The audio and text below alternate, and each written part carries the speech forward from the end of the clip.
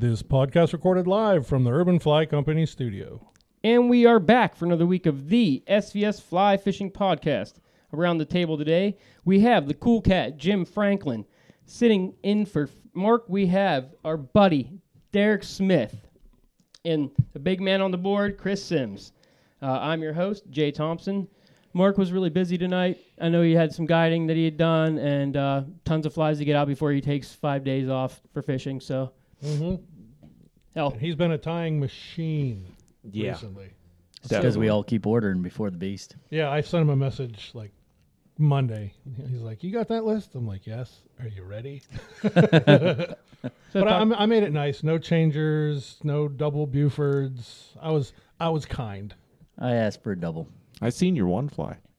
Yeah, what do you think of that? I want one. Yeah, I'm gonna need another one of those. Yeah. Did you see the one that he tied for the giveaways? Yeah, for the raffles. That's a beautiful. Yeah, don't want to miss that one, boys and girls. no. So we're going to be missing a couple weeks after this show. Yeah, but we'll be back probably I think it's the 22nd. We'll have a podcast that weekend. I believe that should be, that's the next time I will be able to. yeah. I was just trying to think if it was the 22nd. Got Derek to sit in. I'm happy to have Derek here. He's always, every time I ask you to sit in and help out, you always It's always quick, good to be here, yeah. boys. Appreciate it. quick to get here. So, hey, on this show, we got a big guest tonight. We're going to be talking with Russ Maddin in about an hour. So Nice. it's going to be awesome. Well, last time he was on, it was podcast gold. So, some of the things he's like, just the way he's just passionate about it. And, if it wasn't tied with your grandpappy's last hair, don't bring it. Right on. Looking forward to Russ here. Before we get to Russ, we're going to catch up with Derek. Jim's weekend hunts. My wiper day with Ron yesterday. Then we'll get to Russ. We'll have some final beast talk. And if we get that far, we'll talk football shenanigans and whatever else happened. So, but before we get to all that, who sponsors the show, Jim? Oh, you're gonna put it on me like that? Yes. Oh, okay. All right. Sims Fishing. We got Yeti, built for the wild. Arex hooks. We got Cortland lines. Awesome. Friends of the show, we have Ryan Evans up at Queen City Guiding. Looking forward to seeing you this weekend, my friend. Michael Davis at Down to Earth Wealth Management. Thomas Shank at Chippewa River Custom Rods. Our buddies over at Muskie Fool, who just took second at Treelands. I saw that. Congratulations, boys. Speaking of which, did you see Tom's giveaways? Yeah. Those were some nice rods. Those were real nice. Real nice. Real generous, Tom. Definitely. Did you see the gap between first and second at Treelands between fish sizes? Thorne Brothers had, I think all their fish were over 40, and they caught 3 of them. Or very close to 40. Yeah, big. They had some good days. Yeah, they had some real good days. And as always, the Nittany Valley Muskie Alliance, sponsors of the upcoming Beast of the East. If you haven't got your paperwork in, get it in. I got an email from Matt today. I'm not going to point any names or say anybody, but I emailed it actually back to you. Matt said he got it. So Yeah, I re-forwarded it to him this morning after I seen your email. So first on the thing, I felt like about a year ago, probably going to be all sentimental. Whew. Was a real pivotal weekend for me bringing the podcast back. Oh, yeah. And I just want to thank you, Chris, Jim, Derek, Mark, most of all. Thanks, man. This has been so much fun since we brought it back. And I felt like that weekend, and also our buddy Queen City Guiding, Yeah, Ryan. Ryan, he was a real thorn in my side and really was, busting my balls all weekend about SVS being dead and all this stuff in it. Man, I'm glad he did. Yeah, me too. It was a real kick in the ass. It really helped me out to motivate myself, which is tough sometimes for me because I'm an unmotivated guy. But, just to get motivated and just bring it back, and I've loved this, and it's been so much fun. Yeah, me too, and thanks for having me on. I mean, I know we talked about it at Tying Nights, and we talked about it at the Beast, but really you sold me on it, like you had to really sell it. But, said, hey, are you serious about coming on? I was like, absolutely. Let's do this. Let's bring it back. And I'm glad we did. I really am. Amen. Your voice and your you like to talk. Yes. So that helps. You know. That's how we met. Yes. Yeah, exactly. Yes, you're right. You know, and you know, Mark, he talks and he'll fill in and he does say things, but you know, you really help me keep the conversation going, and you've been the best co-host ever, dude. Well, thank you. Thank you. It's been fun. I feel like every weekend, and the closer and closer we get, it's like a brotherhood now. Like that we have, like, you know, you guys are like my best buddies. You know, we constantly are talking and. Yep. All of us. It's been a lot of fun. I love it. I love it. I love it. I love talking fishing with you fellas. Me too. And The only thing I wish we did more was all of us get together and fish together more. Yeah. But it's hard. Yeah. It's hard for me to get out, you know, with 3 kids, and Derek's got a kid and an on-the-road career, and Jimmy's got a kid, and he just wants to start stabbing things with arrows for the next month and a half, 2 months. It's tough. So I think next year I'm going to make it a point and a goal to do more of those multi-boat floats like we did for the stripers that one day. That was a lot of fun. You know, yeah, and with your kid getting older, and it'll be a little easier to take care of. You know, you had your child, Bob. You know, while you were still doing the podcast. I mean, it's just happened within the last year. Yeah, 4 months ago. Yeah. It's not been so long. So having a 4-month-old is still that's, you know, taking a lot of dedication at that point. It's still no sleep, and it's hard to get out. My kid started sleeping through the night at 2 months. Oh, nice. Good for you. That kid goes to sleep at 8:30 at night, and he wakes up at 7:30 in the morning. I hope you didn't just curse yourself. Nope, I say it all the time. It's my other kids who are the problem. Like last night, Xavier came into bed with us at like 3, and I don't know what it is, but he thinks he's a kickboxer while he sleeps, and he beat the shit out of my spine last night. But, you know, there's worse problems to have. Sure, and like you said, hopefully we can get out a little more often together. Looking forward to all being together this weekend, you know? Oh, it's going to be awesome. So you two, you have 2 of your teammates here. The only one, he'll be listening tomorrow morning, I'm sure, Pat Lombardo. He probably won't text us about it at all. Yeah, not at all. I love his Monday morning pep talks. I always say people's names wrong. I love it. Do it on purpose. There's just for the fun. sometimes I'm like, he'll send us a text, and I'm like, dude, what time did you get up and start listening to this? Right? Yeah, but he's got some pretty good Photoshop skills. I've been enjoying. Oh man, I've been enjoying that.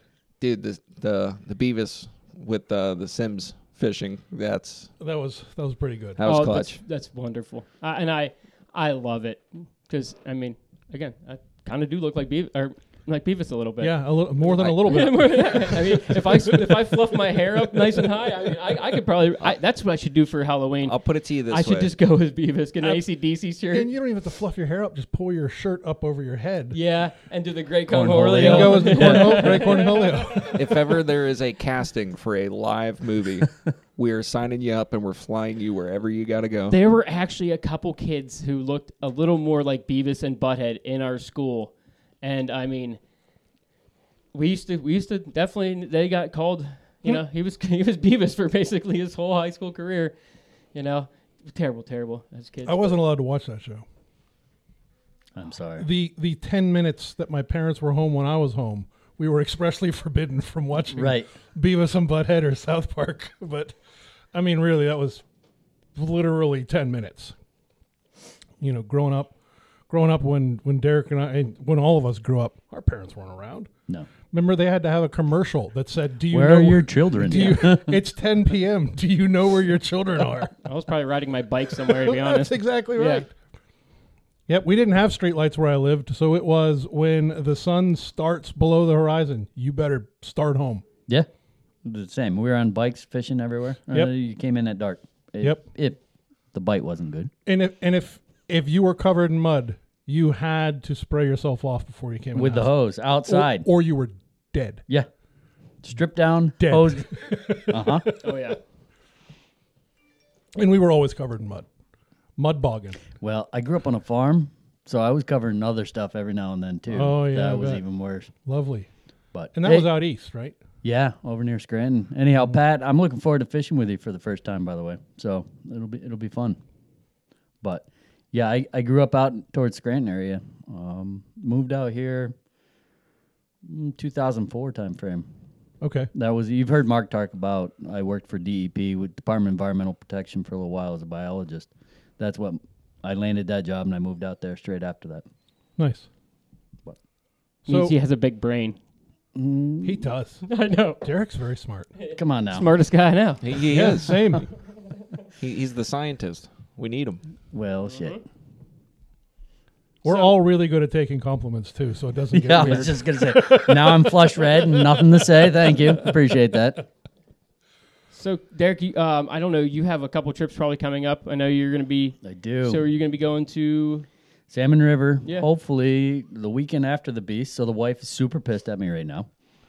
She's Heard. Like, she's going to the podcast, then you're going to the muskie tournament, then you're going to up north. I'm like, yeah. And then 3 weeks later, I'll be in Illinois archery hunting. So this is the time of year I'm in the doghouse. But Jay, as I've heard you talk about numerous times, you build up all that good karma because you know you're going to be in the shit here. And I just started walking into it. Got a stack of kitchen passes at home. That's what I try to do. They seem to burn out fast, though. You think you build up a Yeah. good rapport of them, and then all of a sudden you're like, holy shit, I guess I burned out in the first trip. Inflation. Yeah, inflation. It's awesome. But yeah, I'm looking forward to it, heading up with Andrew, my son, as you've heard me all talk about before. Hopefully he gets his first. Awesome. He's pretty excited. As a matter of fact, he's like, Dad, you owe me a trip. I'm like, I owe you a trip. Okay, how's this working? But apparently now it's an annual salmon fishing trip with him. So we'll see. Hopefully I get him up there. If I can't get him up Salmon River, Torgy and I have been talking, so hopefully maybe I can get him at least up to Buffalo. So somewhere between Buffalo and Syracuse, I'll be out salmon fishing a little bit. Awesome. Whipped up a couple of specials for Jim as well. We talked about, I've heard Jim talk about those orange specials, and Oh, I yeah. got him a dozen and a half. Mm-hmm. I'm excited to see some pictures. I'm sure I'll lose 6 of these on the back of something. Easily. Hopefully in the mouth of something. Yeah, it's better, but you're gonna hook into a soggy carpet every now and again. Yeah, that happens. I see the steelhead are starting to move in. If they had some water, the creeks would be, Jam-packed. yeah. They're stacked up there. I've heard the same. Yeah. Both lakes, or at least Ontario and Erie, are both stacked right Mm-hmm. now. But no water. Yeah.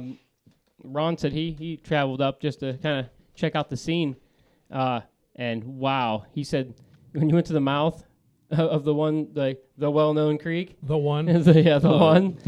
Daisy It was- chain of people. No, it was like sandbarred off and shit because it was so low. There's no water at all on this thing. Like it is low as low as low.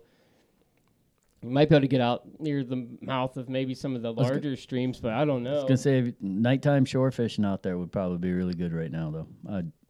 I've been wanting to get up there to give it a try, but just haven't had time. Yeah, I've always wanted to go up there and strip streamers Yeah, for them, but I don't. So here we are. Man, even just getting in your even if you just kept your boat just offshore and just strip streamers out there, Yeah, that'd be I'm fun. sure it would work out. Mm-hmm.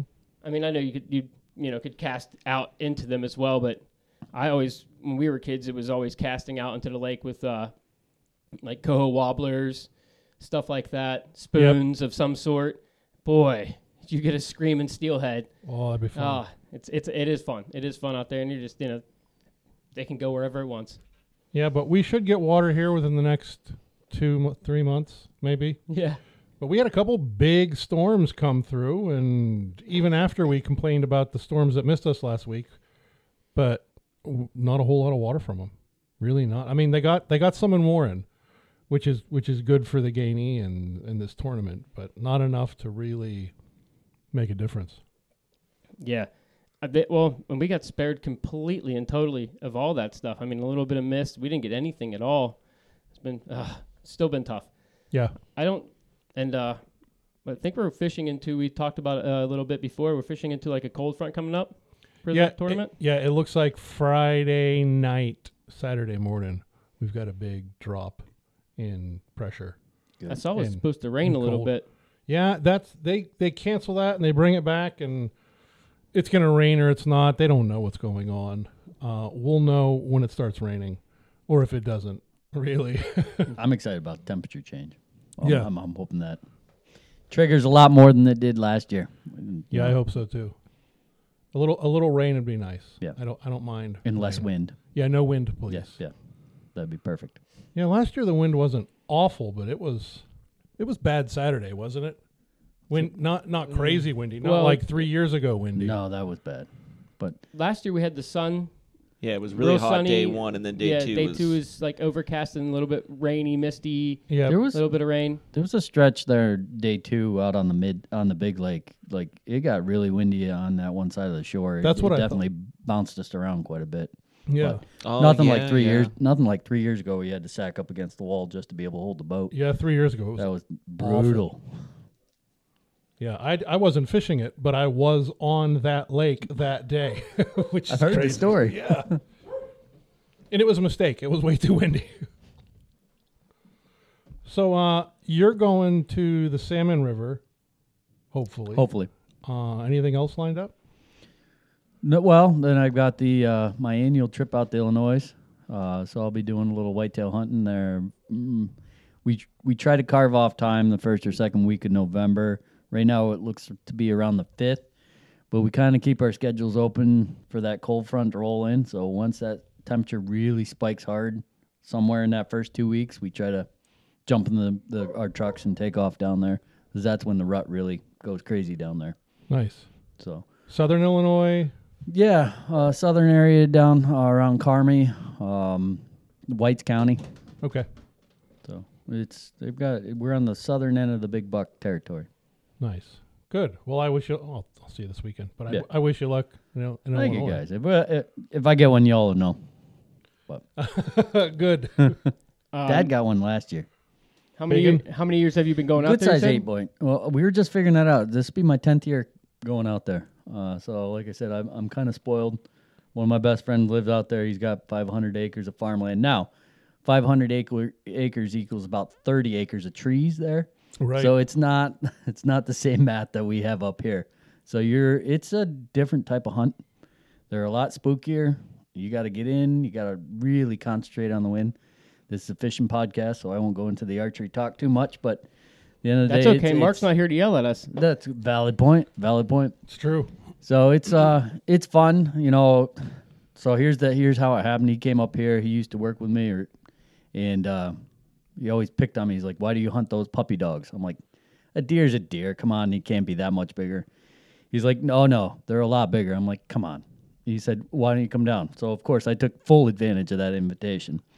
And I remember that first night sitting in a tree stand, and a 300-pound doe walked up on the bridge, or right on the ridge, right at sunset. I'm like, holy shit, look at the size of that deer. Looked like a cow. So we've been going back ever since. Now, the problem is it kind of has me a little jaded for hunting around here because, well, now I'm hunting puppy dogs. Yeah, So, right. so it's a little different. You do see some really big animals down there, but their crops are way more than ours. I mean, their soybeans are up to your eyeballs or over. Oh yeah. Our soybeans get to your kneecaps. Their dirt is I mean, it's totally Completely different. different. It's Completely. literally black, beautiful dirt. Yeah, I mean, I have like 3 inches of topsoil, and then it's just clay. right. And Throughout. rocks. Yeah, clay and rocks. That's it. So setting stands in the summer with the corn is always interesting as trying to get out around. I did make it down this year and redid all the straps.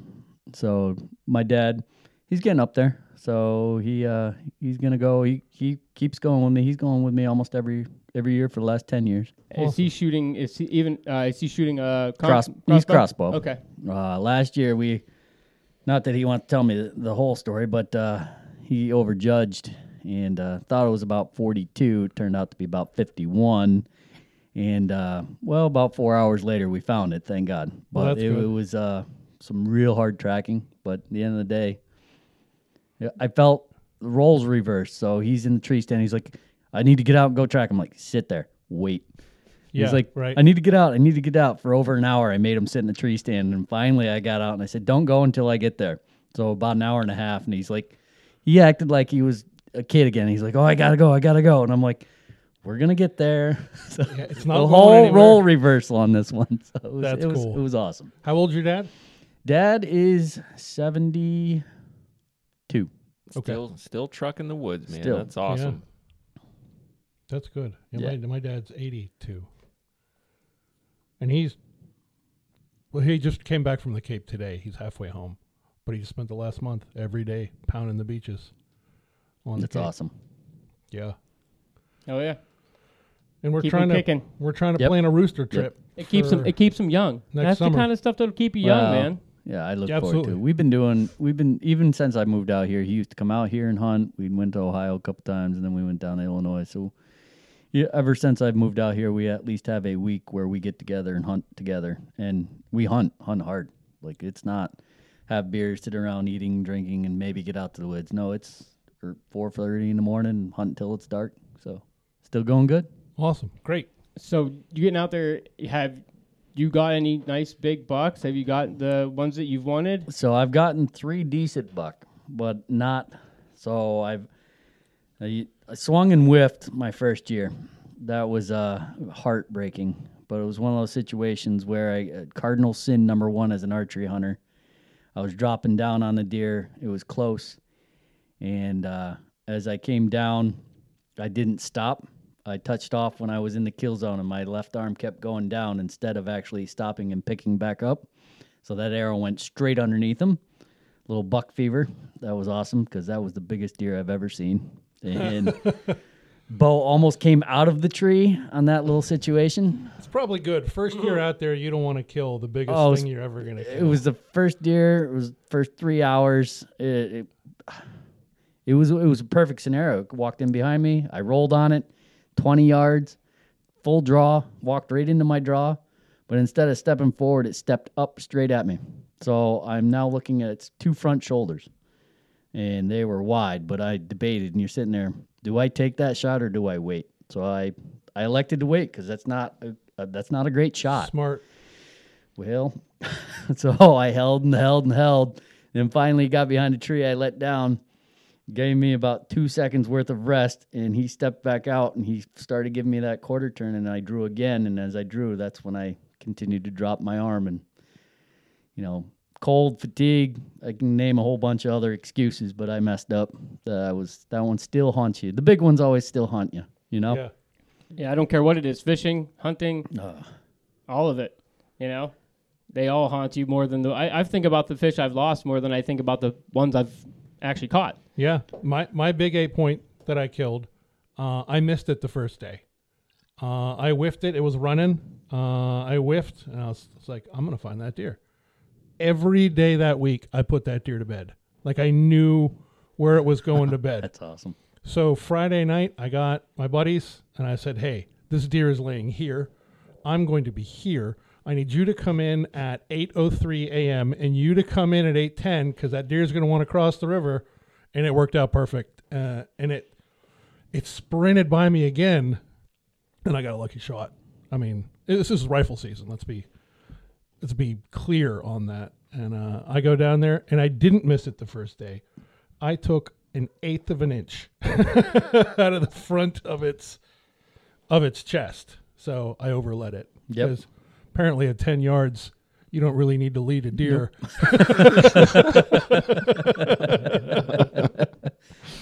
Isn't it amazing though? Like I can literally replay that entire deer, that entire shot in my head right now, just thinking about it. And that was over a decade ago, or almost a decade And ago. it still breaks your heart. And every you Still can time. killing tell. me every single time I bring it up. Yeah, I get it. But seriously, you are so lucky that wasn't your first year out there. Like I got a buddy that I work with. His very first bonefish was a 10-pound bonefish. Wow. And I'm like, Spoiled forever. Hang it and I'm up. like, you're never going to do any better than that. He's like, oh yeah. So he went to Belize for bonefish. He came back and he caught a bunch of 2-3 pounders, and he's like, it's not the same. I don't want to do this anymore. Spoiled. Yeah. I did see a bigger one last year, but I wasn't in stand. He actually came from the stand. I probably was going to be sitting that evening, but we were tracking that deer for Dad, and he was walking up across the field, came out, and it was huge. But I wasn't in the tree stand, so I saw it, but I don't consider I was like able to hunt that deer. But that was Right. a monster. 180 class, probably easy all day. All day. Dad, you're grounded after this. That deer was huge, but they've got some big ones. It's, the triangle has probably more per acre out there, but the deer where I hunt are as big as they are in that region, but they just may not have the population. Right. But higher frequency than we have here.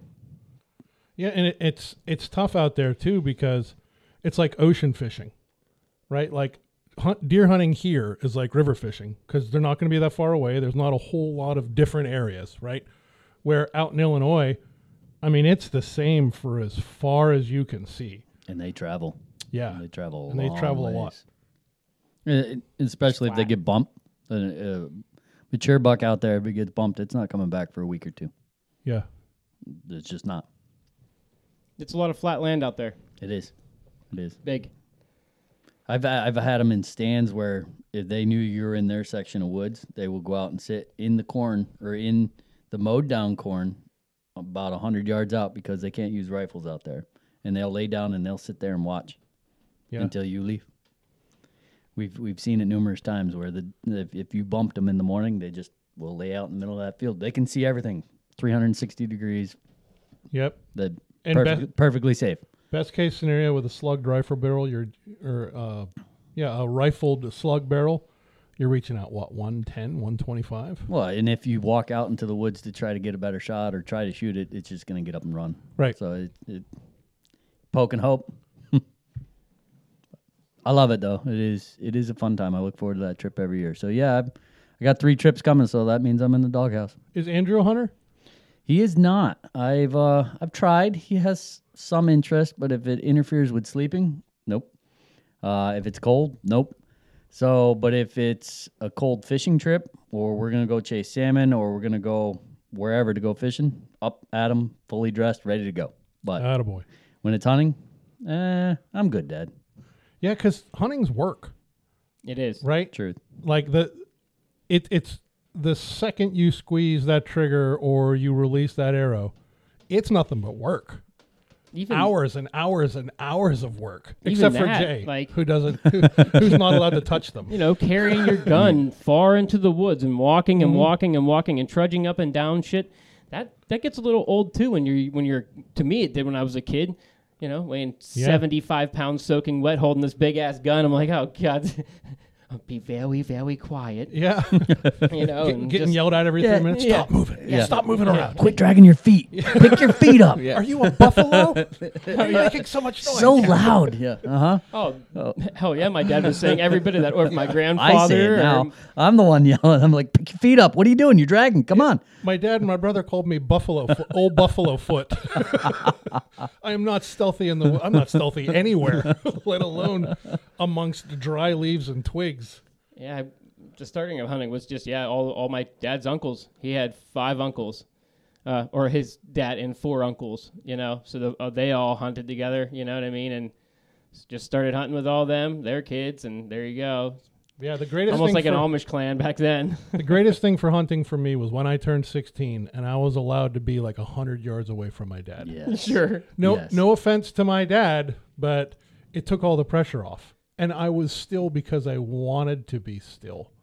Right? I was still because I was sleeping in the bottom of the tree, just curled up in the fetal position. You brought up another good point, though, like with the relatives. When I was younger, it was the group. There was 5, 10, 15, 20 of us as cousins, uncles, great uncles all together. And you go home now, or when I go home now to hunt, because the last couple of years I could have, that group isn't there. Same. It's a different. So that camaraderie, like getting together with the cousins and everyone having that good time, is missing, or at least it is for me nowadays. But I don't see that much anymore. No, I do, and it was the same for me when I was 12. When I was a teenager, my dad had a group of 20, 30 guys, and we'd get out topographical maps and we'd plan these drives. And, sure, yeah, and exactly. There would be and we'd move 100 deer. Right, you were exactly. the Orange Army. Easy. Yes. Yeah. You don't see that anymore. I mean, you see there are still some hunting clubs out there, but you still don't see those drives. Most of those guys are in it for themselves. And now I hunt with a buddy of mine from town and his 2 brothers and his cousin. So there's 4 of us, and we try to do mini drives and stuff like that. And they work for dough, but Right. it's not the same as 10 dudes tromping through the woods, pushing to 5 other dudes, right? Right. I think a lot of that really does have to do with the rise in the popularity of bow hunting in the last 10 years. I don't disagree. I mean, you got way more time, a lot more time to sit in the woods. You got more time to, have an opportunity to take that deer. I mean, a lot of people probably tag out, whereas, back in the day, gun season was, that was it. Rifle and shotgun season over in Ohio. I mean, that's what you live for hunting season. It was that 1 week. Now they give you, 2 weeks now? Yeah. Well, the other ours thing was 2 weeks of buck season and 3 days of doe when we were growing up. So you had 3 days to shoot a doe. The other thing I've noticed is the increased posted, though. Like a lot more there used to posted be, every farmer in the area would let you hunt their property, right? They knew who you were, they knew your family, but now it's posted, or hey, no, we're doing it, and nobody else is allowed on. We got a lease. Or we got lease. 10 guys that lease Exactly. this land. Well, not So- only that, too. Everybody's sue happy this Exactly. in this day and age. Exactly. Yeah. You fall down and hit your head on a stump that's out in the middle of the woods, and they didn't have it labeled that there was a stump there. I'm suing. Yeah. But you're right. When I archery hunted, it was my goal to tag out an archery season, so I Sure. didn't have to do you- the shenanigans of rifle. Or you just had to walk, right? You were just the guy walking through the woods. That was the other thing. Yeah. Your uncle still made you walk. But that was great. Carrying a pistol and just walking through the woods, Exactly. awesome. I was a Fun. No 44 pressure. mag kid myself. Yeah, I have. It was a 40. It's 44 mag. A Ruger Super Black Eagle. Super Blackhawk, Yeah, baby. Super Blackhawk, hell That's what yeah. I had. And I got a cowboy rig for it, so I'd tie it off on my leg. Now you're just doing It too was much. awesome. It was great. I had the chest holster. Smart. Pushing So, thickets, Jim, man. I didn't get out hunting this weekend. It opened up. Archery did open up this weekend here in Yes. Pennsylvania. Yep. I did not get out. Daughter had cheerleading, and we can't hunt on Sundays because apparently God cares about Pennsylvania deer, but not Ohio deer. So did you get out both days, Jim? I did. I got out last evening after work for a little bit by myself. In the time frame that it takes me to get home from my job, I mean, I didn't have the amount of time to go get my kid, get him all sent showered up and everything, get him dressed and ready before the deer were going to start getting up and moving. So I just went by myself last night. I do have a couple really nice bucks that are coming in and out of that area, but Friday on the way home from work, it's not opening day yet. You get pictures of one, it's 6:30 in the afternoon, broad daylight. Just, hey Jim, I'm not going to see you tomorrow. And he kept his promise. Flipping you the hoof. Promise. Yeah, I went out yesterday. I didn't see a single deer at all last night. But then this morning, I went and picked my little man up this morning at 5:30. Got him out in the woods. We were sitting by a little after 6, and I want to say like maybe right before 7:30, we had 3 of them come in walking off of a field that came into our wood line, and I'm sitting there. I'm watching them, and my kid's he's jacked. I told him there's a deer coming, and it's like he went into like full warrior mode. Because he got his first one last year, so he just wants to shoot the woods up right now. He's shooting crossbow as well? Yeah. Yeah. So those 3 deer came in. We watched them feed for like probably 15, 20 minutes, and then they started walking off towards where we came in. So back towards where the truck was. So I'm watching them, and then I watched the one lay down, and then the other one laid down, and then the big doe just kept feeding. So I looked at my kid, and I mean, now we're getting closer to 8 o'clock. I mean, anytime that sun starts coming up, them deer are gone. They're bedded down. So I really wasn't too worried about staying out there, like that 9, 10 o'clock. I mean, just hunt the morning and then move on with it. So I gave him the choice. I said we could sit in this tree and hope they come walking back down here, or we can get out and we could walk up that path really slowly, and we could try to get on one. Put a little stalk on, yeah. But I told him, I was like, here's the thing. I said, if we get up there and they blow and they bust us, We're that's going it. home. The hunt's over. So I gave him his choice, and you know what he chose. Let's go get one. So we hurry up, get down out of the tree. Yeah, we start, slow walking and everything up this path. And I mean, we only had probably maybe 80, 90 yards to close the gap to get to these deer to where he would have had a shot. So we get all the way up there, and I'm walking. I can't see nothing. And then I just happen to get right over this little hump next to this other path, and I just seen a tail flick. So I hurried up and squatted down, and it's the same thing like we were just talking earlier, yelling at your kids, hey, stop moving, don't come here. So I ended up grabbing my kid by the back of his pants because he was walking in front of me, and like I'm slowing down, and like I'm trying to drop elevation, and he's still walking. So I'm just grabbed him, jerked him to the ground real quick, and he's like, what? Deer's over there. So we watched these deer sit there, but we were only probably like 20, 25 yards from it. It's just we didn't have a shot on him. So at one point, the one deer stood up, and he probably could have got a shot back at it, but I really didn't want him taking that shot because there is a house up there, and we're not that far from it. I mean, my crossbow will reach it, especially with the dry, ground that we have right now from having no rain. It's just going to skip like concrete. So we ended up trying to work around to the bottom side of us, and then the big doe, she caught him moving, and she just blew, and then they were all out of there. That's the worst sound. Yep. You old bitch. Yeah. Oh, yeah. But those are memories. I mean, those are cool memories. That was the first spot and stock of my kid. He did well. Good. All in all, I mean, other than whenever we were up close to the deer, the first 90% of the stock, he was like a ninja, man. He didn't make a peep. But it's just whenever we got up close, it's like every little stone, twigs, I mean, everything. Might as well just threw, a bunch of beer cans over in the middle of the woods. But he had a good time, slipped out after that, went and got some McDonald's. And then my buddy shot a doe last night, and we tried to help him look for it, and no mas. He says he hit it. I have no bloody arrow, no blood or hair that says otherwise. It sounds like he didn't hit it. I don't think he did either. That's a super clean pass through. Super clean. So fast. Just cauterized the wound as soon as it went through. Oh, that's great. Did you roll your eyes at him when you walked up and be like, Well, no, because I mean, I try to hear everybody out. Because I mean, I've had situations, where I've hit deer and I haven't found blood for 50 yards. I mean, and then just out of nowhere, they open up like you'd stabbed a paint can and started dragging it through the woods.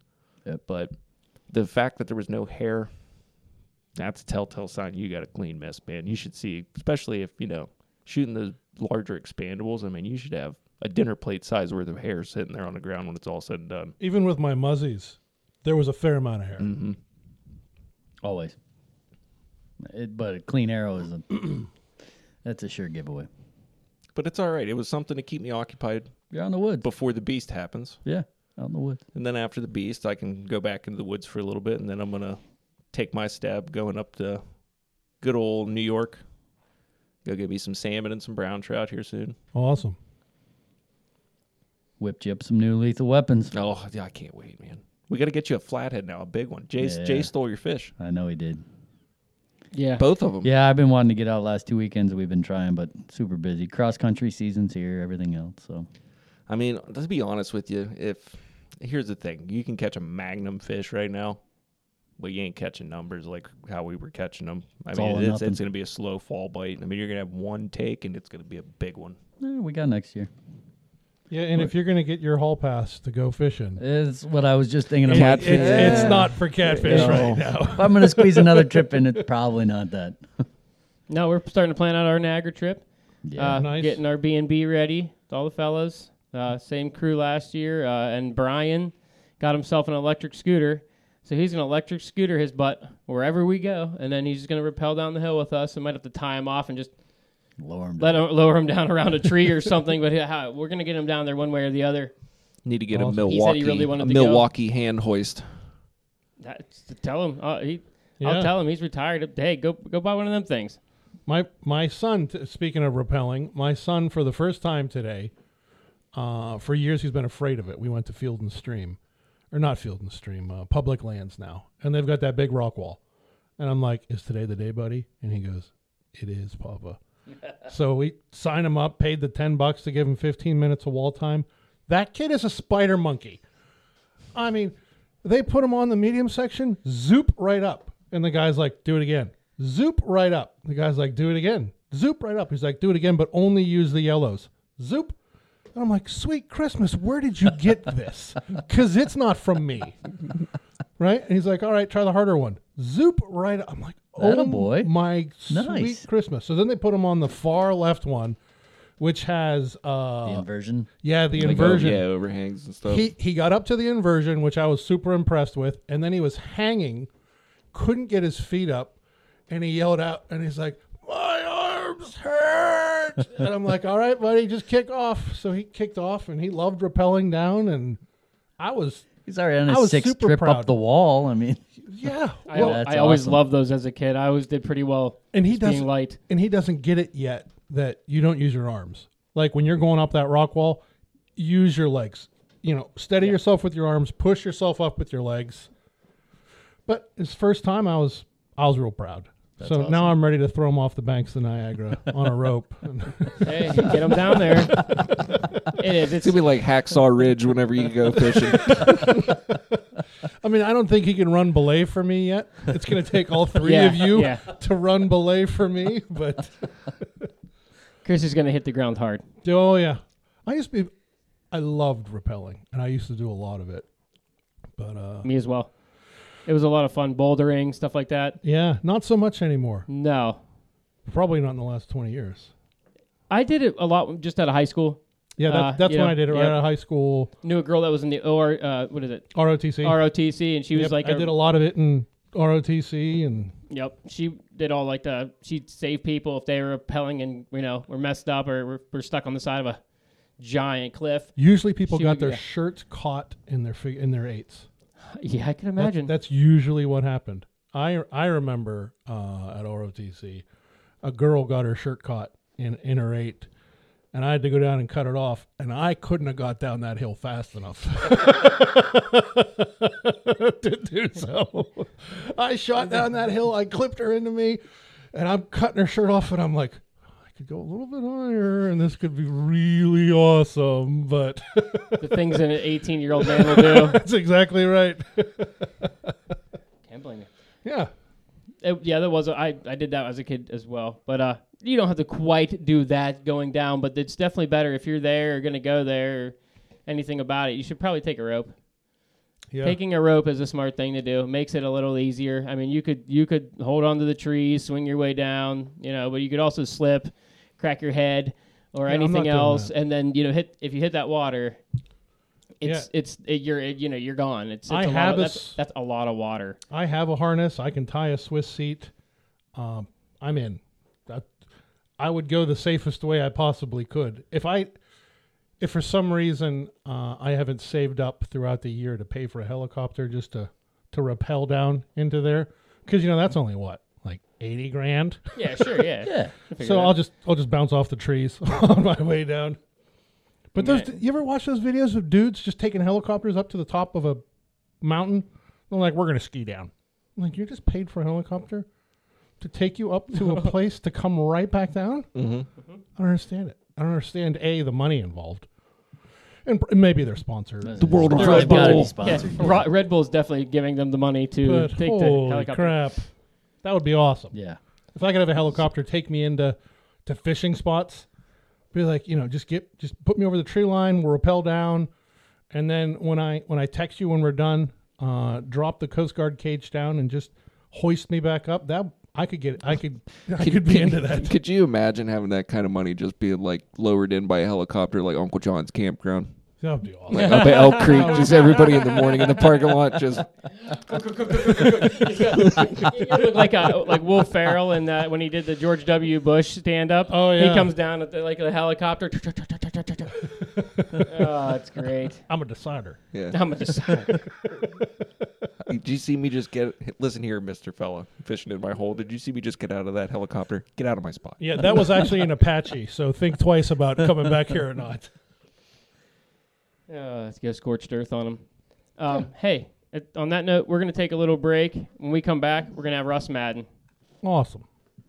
Hey, we're back with Russ Maddin, fly tire, worm saver, worm conservationist, as we were just saying. So, hey, glad to have you on, Russ. Hey, no problem, man. It's awesome. Thanks for having me on. Appreciate it. So we're going to go, if everybody knows who you are. I mean, if not, they've been hiding under a rock for the last 20 years, or not, you have to know who Russ is. I mean, Or they have like real jobs, maybe. yeah. But if you're into what we're into, you know who you are. I mean, you're a guy who's been tying streamers for quite a while. So we'll get into, before you don't have to explain who you are. We're gonna get right into the king salmon. I saw some pictures, and Derek here is all jazzed up about stripping streamers for king salmon, and I want to hear about it, the flies, whatever. We'll go into all of it. Yeah, that was a nice coho the other day. Right. Yeah, that was nice. I had the guys from SA out, and because they do enough for me and for the fishing community. So I figured I owe them a few days. Try to get them out once or twice a year. And they always do the king thing or the coho thing, whatever, or the salmon bit, because it's like hard and I'm not always booked and I have some time. So, or they just take their newest employee and send them in my boat. I always say that. Yeah. I do a lot up on Ontario and Erie, so every time I get a coho, it breaks water like half a dozen times on me. Seems to wrap itself in line if it actually stays on. But anyhow, that was a nice fish. Yeah, it's really it's a great, it's really top of the mountain kind of streamer stuff. Not for that are angry at them. It's pretty, got to be something dedicated. It doesn't happen every day. It doesn't happen every other day. But it's the coolest thing. It's kind of like musky fishing in a lot of ways. You put in your hours. Sometimes you get a couple follows. Sometimes you get none. Sometimes you have a ton of fish follow. Sometimes you just catch one and then don't see any other ones. So it's very similar to that. It's very, very similar to like a musky hunt. And, there's a lot of other ways to acquire the salmon and migratory fish in general. But the streamer is obviously what I like to do, and I'm not afraid to work, and nor are my customers. They like putting in the time, because once you have, all it takes is one. All it takes is one encounter, and your is warped. It's over. It's over for you. So you're not sight fishing for them at all? It's just no. More or less blind casting, or how's that work? Goodness gracious, it's mass laceration. It is. Take the anchor, throw it in the back of the drift boat, and yes, I still use struggle sticks on those rivers with jet vessels and all sorts of anchors and power boats and total chaos. I put the anchor in that back of the boat and put my hat on backwards and start sharpening that finger and telling you where to cast. And that's what it is. You only get one or two casts at these fish. So you're not sight fishing at all. I mean, the only sight you have of that fish is when it's biting at your oar blade. So I'll tell you, we got that Eric got the other day was literally 0.02 seconds away from a recast, and water literally hit the side of the boat. So it's pretty dramatic stuff. And if you like that drama, it's really an awesome activity, but you gotta be willing to beat your head against the wall a little bit. You got to put in your time. It's not for people that are angry at them. If you're angry at those fish, that you're better off nymphing, standing up over a hole or sitting on anchor over a big pocket of them. But, because you're only getting like 1 out of 10 million to chase, so it's real dramatic. It's not easy. It's actually the hardest streamer fishing that I've ever done and ever guided, and by far it makes musky fishing seem pretty easy. Well, that's saying something right there. Yeah. Can I ask what is like a typical setup for that? Like, are you running sink line? What grain? What really what that's a great question. I mean, for any of the migratory fish, because it is such like a low production, high casting situation, basically you want to go with, like, if you can comfortably cast a good 9-weight, whatever the brand is. I use Scott's. Like the Scott sectors, like for my customers, some of the Echoes, whatever rod it is that you feel comfortable with. I personally use glass, but like my customers, I use all graphite with, and I use a Scott sector 9-weight. The 2-piece was really a nice rod for that. And in the 300, 325, 350 grain, whatever you feel like that's going to be, you can do that all day long, because that's what you're going to have. You have to cast that all day long. So it's really about comfort. And, the SA Cold 25 is what I call it. I shortened up the sonar, all that other names to it, but Cold 25. And that's the easiest one for dudes to just mass lacerate. Another rig that I'll always have is the 357 lines in a 9-weight. And that gives you a little bit different presentation, it kind of holds it a little longer. Since we've had some pretty warm falls, our water isn't that high. So, sometimes we'll go with a little bit lighter selection, the hair flies or, some of the swim fly stuff. But mainly, the most effective flies have some form of lead or dumbbell eyes on them. It kind of cuts through the column a little bit, and that's kind of what you're looking for. A lot of flash flies, pretty bright stuff. But the only time of year, even though the water is gin clear, these fish don't have digestive organs. So it's not like they're eating because they're hungry. That's what makes them so tough. So you kind of run some bright offerings, fire tiger combinations, and that seems to be a real good color overall. Pearls, olives and whites, but something pretty bright, a lot of flash. A lot of flash, a lot of contrast. A lot of flash, a lot of contrast, a lot of casting, and a lot of run. They're that spooky. Are you running longer leader lengths then? No, we're not running necessarily longer. I'm going like 25 pound to the fly. Got bit off several times last year. Running 20 year, it hasn't been as big of a problem. Just like a 6 foot standard. You can do like 30, 25, or I'll do, 40, 35, 25, and a 3-stepper about 7 foot long. Little bit longer than average, but like nothing real obscenely long. Like I would run that same type of length on, big tailwaters down in like Arkansas or other places. Yeah. It's about 7 foot of 25. I love that 357 line. That's like, I'm a big Cortland fan, but I like SA a lot too. But my favorite SA line is that 357. I've got it. It's hard to like that one. It's hard being a streamer guy. Hard not to like that one. And the nice part of those lines are, and I'll kind of go into like my brief little spiel about the lines, because it's not just like a one line is a streamer line anymore. There's like, all of them are good and all of them have their purpose. Sometimes even, if you were in Arkansas and the water starts dropping out on you, you go from one line to another. You might need 3 lines in a given day. You could have the same fly, but you might use 3 lines. So, the I series is really, really nice. And I like the way they've done like the 357, the I-35. That's a good one. I use a lot of those, and I even use the tip line. So I use the Titan tips in certain places like upriver. Use the Type 6 and the Type 3. But that's another big advantage to having the availability that we didn't have 20 years ago. I'll tell you that right now, is the diversity in the lines and companies, et cetera, et cetera. But you can actually fish a line with the fly and make it even a more deadly combination. And that's kind of where you have to be when you're doing that migratory stuff. You got to take every advantage you can, because they don't really like to fight. Right. That's when any new person to the sport comes to me and they're like, "Hey, I've got X to spend," I tell them first thing, earmark $100 for a good line. Oh yeah, that can make a $100 rod a $10,000 rod. Absolutely. Amen. You can cast a broomstick with a good line. Yeah, absolutely. So, or you don't even need a rod to cast a good line. So it's an invaluable thing and an overlooked thing too. Another thing that I try to recommend to folks is just practice. Crying out. Amen.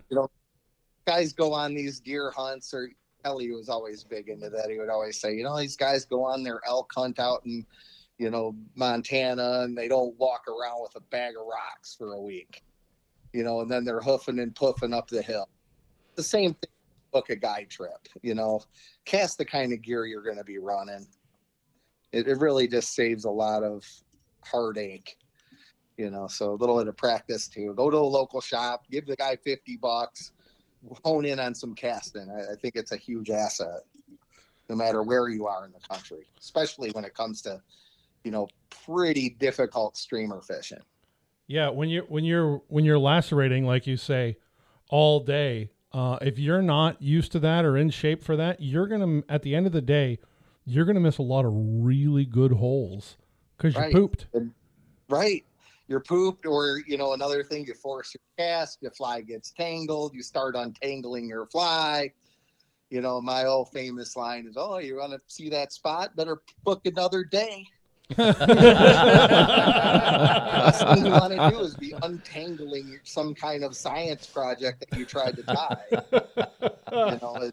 You know, you're missing 100 yards of river. I mean, you'll just see that, you know, one of my good buddies, Alex, you know, you start going down those rivers in Arkansas, and there's 5 dudes behind you doing attempting the same exact thing you are. And you're all fishing the same active fish.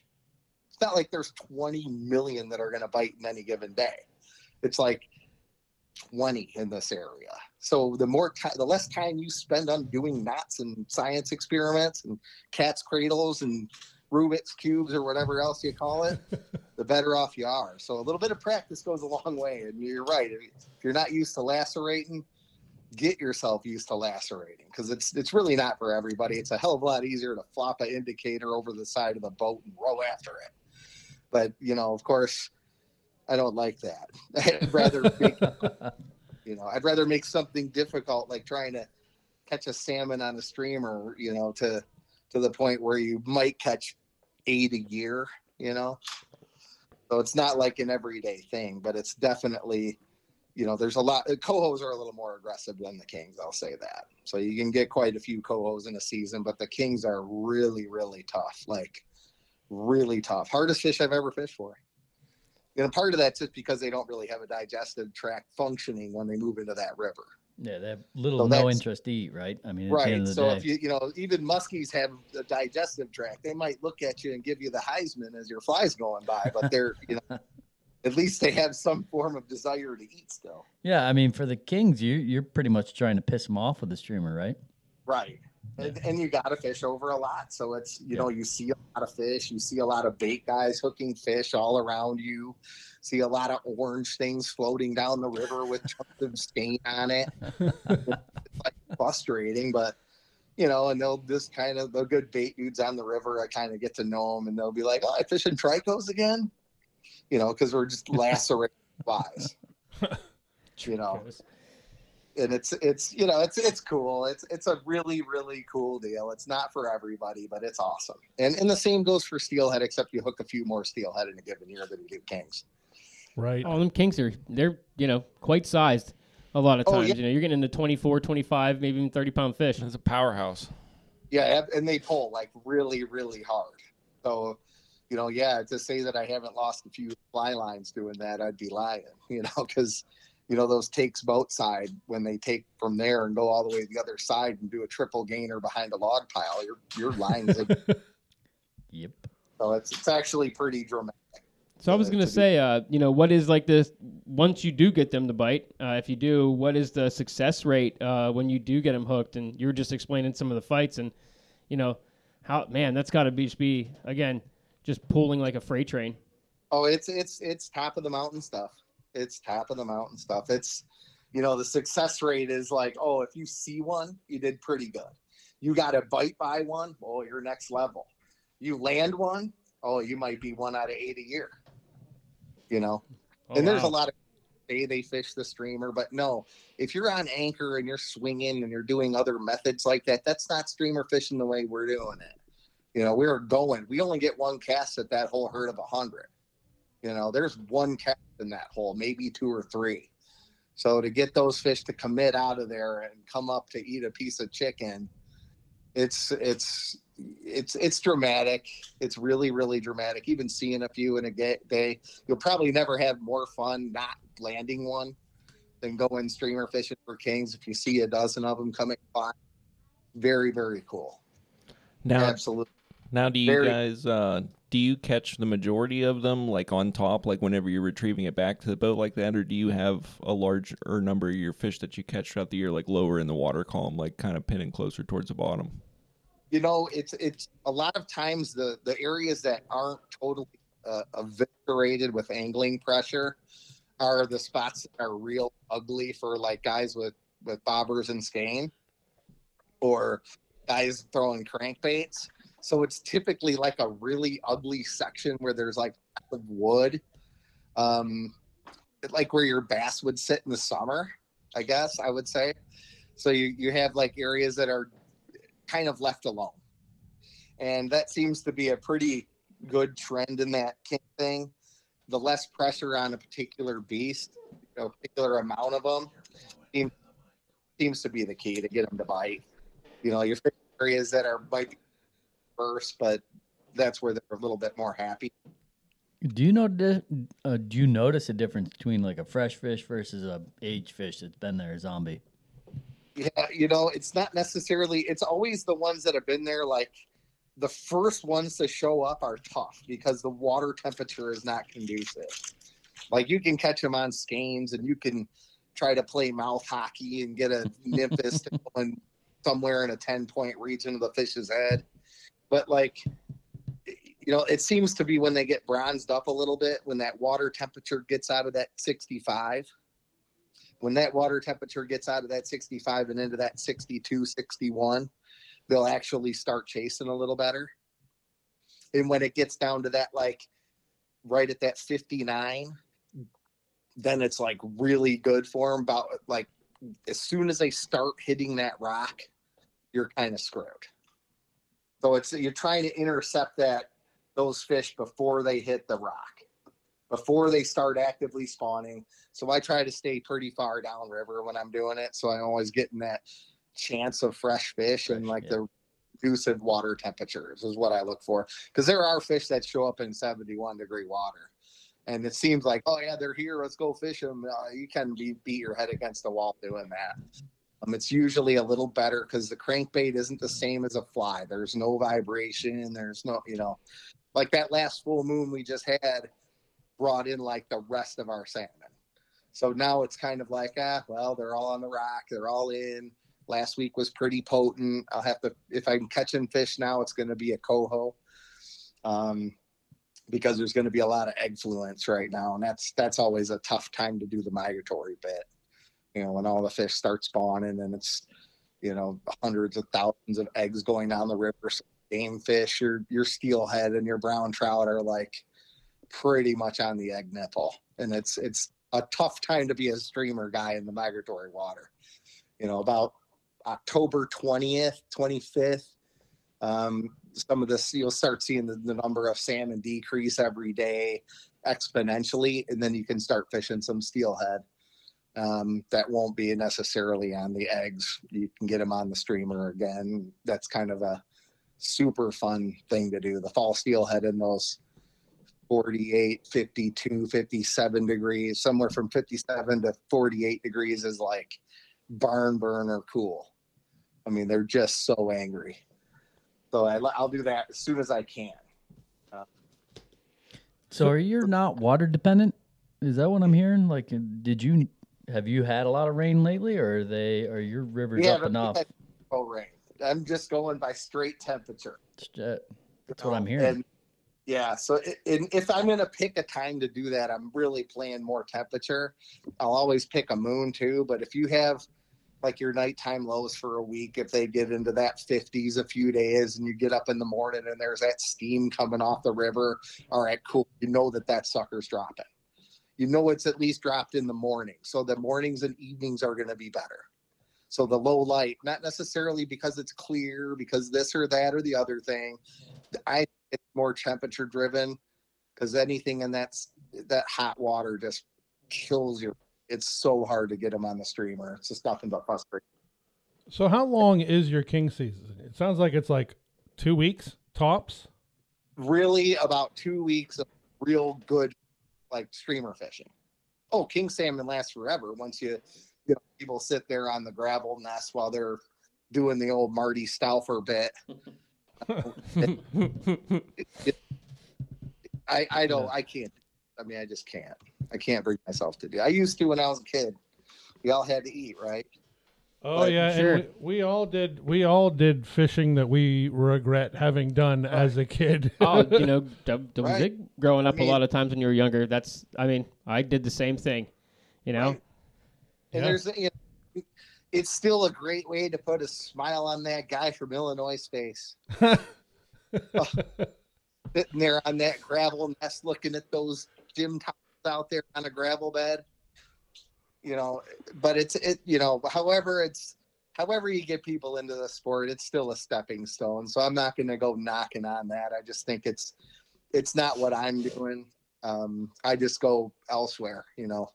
I usually head upriver when they start spawning heavy, and then I get to fish a pre-spawn bite up in, the upper water that's open. And then as soon as late October hits, I'll go back down and do the migratory thing again for steelhead. And that kind of lasts until you start casting every 5 times with ice. Yeah. Oh, yeah. So, your flies those guys are all using treble hooks usually up top there when they're trying to, rip it through those fish. But are you using any treble hooks on your salmon flies, or is that all just 2 single hooks? I mean, as a matter of fact, certain water, Senyo has a really cool new shank out, and it's from like Aqua Flies. It has a loop in the middle of it, and it's like really cool to set up a couple of split rings on. So I will do it. That's my only fly that I use a treble on, is one with a Pancarini dragon tail, because the kings like that fly. They really do. This year it didn't work so good, but in the years past it has. So, I guess every year's a little different. I mean, this year I got more on the jig type fly than I did on the Pancarinis. But yeah, I will put trebles in the middle, yeah, for sure, especially on those new shanks. Yep. The gliders I only tied a couple. Let's be realistic. But the gliders I tied for muskie had a bend in the middle that I could put a split ring on, and right. I didn't hang a treble off of it. I hung usually a big water off of it. The Arex big water 6/0. Yeah. That's. I have a couple of those that I tied some salmon stuff on actually. Yeah, on the 2. But those are sweet. Those shanks where you can change hooks out. I know some of the guys in Wisconsin are big on treble hooks. They love them for muskie. Yeah. I can't bring myself to do it because I've pulled 1 hook out of my neck before. I don't want to try to pull 2 or 3. Definitely, when you hear that Pancarini come whipping past your ear, when there's a treble on there and it's not you casting it,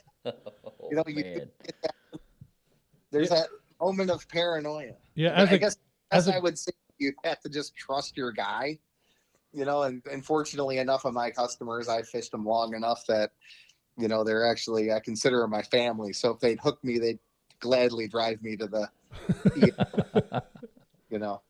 Yeah, I was going to say that's a bold move for a guide.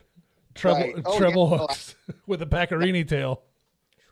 Not afraid at all. I'll even have the guy in the back whipping it sometimes and 2-handed burning it, because they do like the fast retrieve on that. This year, like I said, did not get any on the Pancarini. Years past, I've caught, kind of saved my season a few years.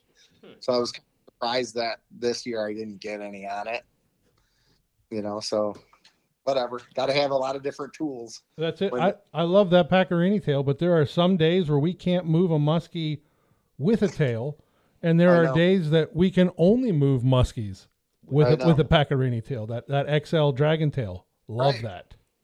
It's absolutely a killer. I mean, I'll never not have one, but this year it didn't seem to work for me. The standard, jig flies for whatever reason, and that was mainly, maybe our water was a little lower. Maybe it stayed hotter than normal because it's been, so dang hot around here. So I kind of dealt with kind of mid-range in terms of adverse water conditions. Like it stayed in that 60s for a while, and maybe that was part of it. So the fish all came in on the moon, which was really late this year. The majority of them. And that makes sense. I have seen the Pacarini work less when the water is nice and clear and when the water is still warm. They want that natural movement of an actual feather hanging off the back. That's what I found this year, and just in terms of going out and probably doing like 15 days of it during the good time frame. I mean, the last time I went out, I kind of was bummed because I figured it was over. A lot of the good fish have passed, so I'll have to try to hit it. After I definitely want to stay away from those places on weekends, because it's like, the red ball blimp is what I'd call it. I mean, bush light blimp, the pitchforks and 9 irons, whatever. I like that bush light blimp. That's a good one. That's good. Hey, one other question. We had one of our friends and listeners throw out some questions to us, and you got hinted a little bit, but like, what size flies are you using for the salmon before we move on to some of the other fishing you've been doing? Yeah, right. I've been running a lot this year. I've been running the SA 280 in a 1/0 and a size 2. I've been doing a tandem fly with those. And I like the SA 280s on the regular graphite stuff because they just don't move. And, they're pretty bony heads, and I want that extra hook for that. So I use the Arex SA 280s, 2/0, 1/0, 1/0 2s. Sometimes I'll try to put a few extra spacer beads on my flies for when the shorter shank hooks like that, because it'll kick it back, that back hook a little bit. Seems to be a real important one for like the salmon. They have a tendency to nip, believe it or not. Even though they're great big fish, 2 puffs of a tail take them, 100 feet across a river. They have a tendency to get hooked by that back hook. Just barely nip it or eat it so fast with so much momentum that's the only one that sticks in them because everybody's too slow to get them. So I use those hooks basically, the 280s, SA 280s, and it's just. I have an unrelated question. What makes you personally drawn towards glass rods? My thumb. I got like a really, really, really bad thumb, and like probably 9 years ago, I had one of those moments where you're like, oh, it's gone. I was winching a boat on and I just heard this little noise, and it was after I'd been fishing cohos out in Lake Michigan for like 5 days straight, and I heard this little noise, and it's never, that was like the one little piece of cartilage holding the whole thing together. So with the glass rod, it kept me in the game a lot because I don't use my thumb, and I try not to use my pointer either. So I can just kind of grab it like a hammer and go with the time. So it's just timing. It's like Chevy chasing the Caddyshack, no. Yeah, that. So once you figure it out, even though it's 10 times harder to get the damn to eat that thing, man, you'll go through so much heartbreak and so much loss initially when doing that, when going straight to glass, like doing really hard stuff with glass. There's a curve to it. There is a big curve to it because all those little bites that you get kind of within that 10 feet from your boat, and you see the fish grab it and you use your graphite rod to set your hook and you still get them. Yeah, that'll never work with a glass rod. You just don't get them. You just screw up.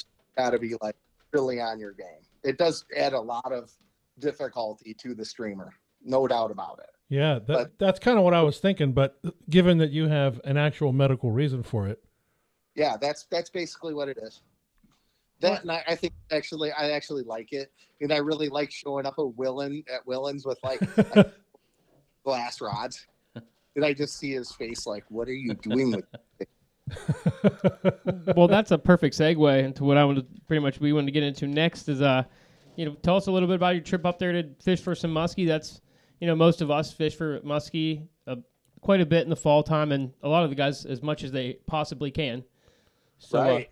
No, I actually really, really like that. And why it's, for me, it just reminds me of the King. And I like to do those like next level streamer stuff, really. Right.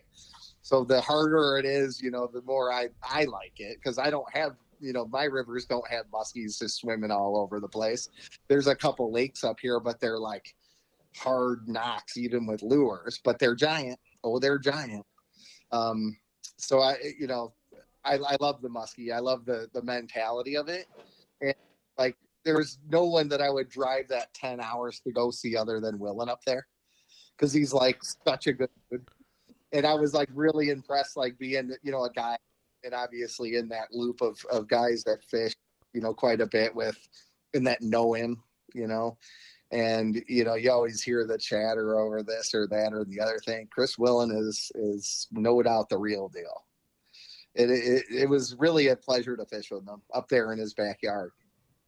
Can you take the ferry over to see him? Well, here's what, of course, the day before, week before, the ferry died. It fell off the thing or whatever happened. Terrible flood, locust fire. So I'm hoofing it through the UP. So, I did have the ferry. Yes, I was smooth sailing on the cruiser of the Badger out of Ludington. But no, we had to, drive up there. My girlfriend Brooke and I drove up there and had to stay there. I mean, it was, it's a schlep over there. But it's a pretty schlep. Huh? Oh, at least it's a pretty schlep. It's great. You only dodge deer for a few hours straight there. White knuckle it for a few centimeters there for 4 or 5 hours actually. But it was great. It was great. It knows the river really well. I was really, really impressed. Like really impressed. Looking forward to going back again. Actually, got a couple on the glass pole. Despite the, that. So that was fun too. Running if anybody was curious, I was running an 11 weight Blue Halo, and I had the 12 weight North Fork composites. I brought them both. So I was running those rods for it, and they handled all of the flies that I was throwing there. Just fine. Cast across the river and did the whole bit. What were you throwing? The majority of the time, I know it. Well, changes. I'd say Brooke had the hot fly on. She had the Eli, fly on there. Which one's that? A peanut butter colored one up there. That was really good. I think she was running the original swine, and I was running the double nickel.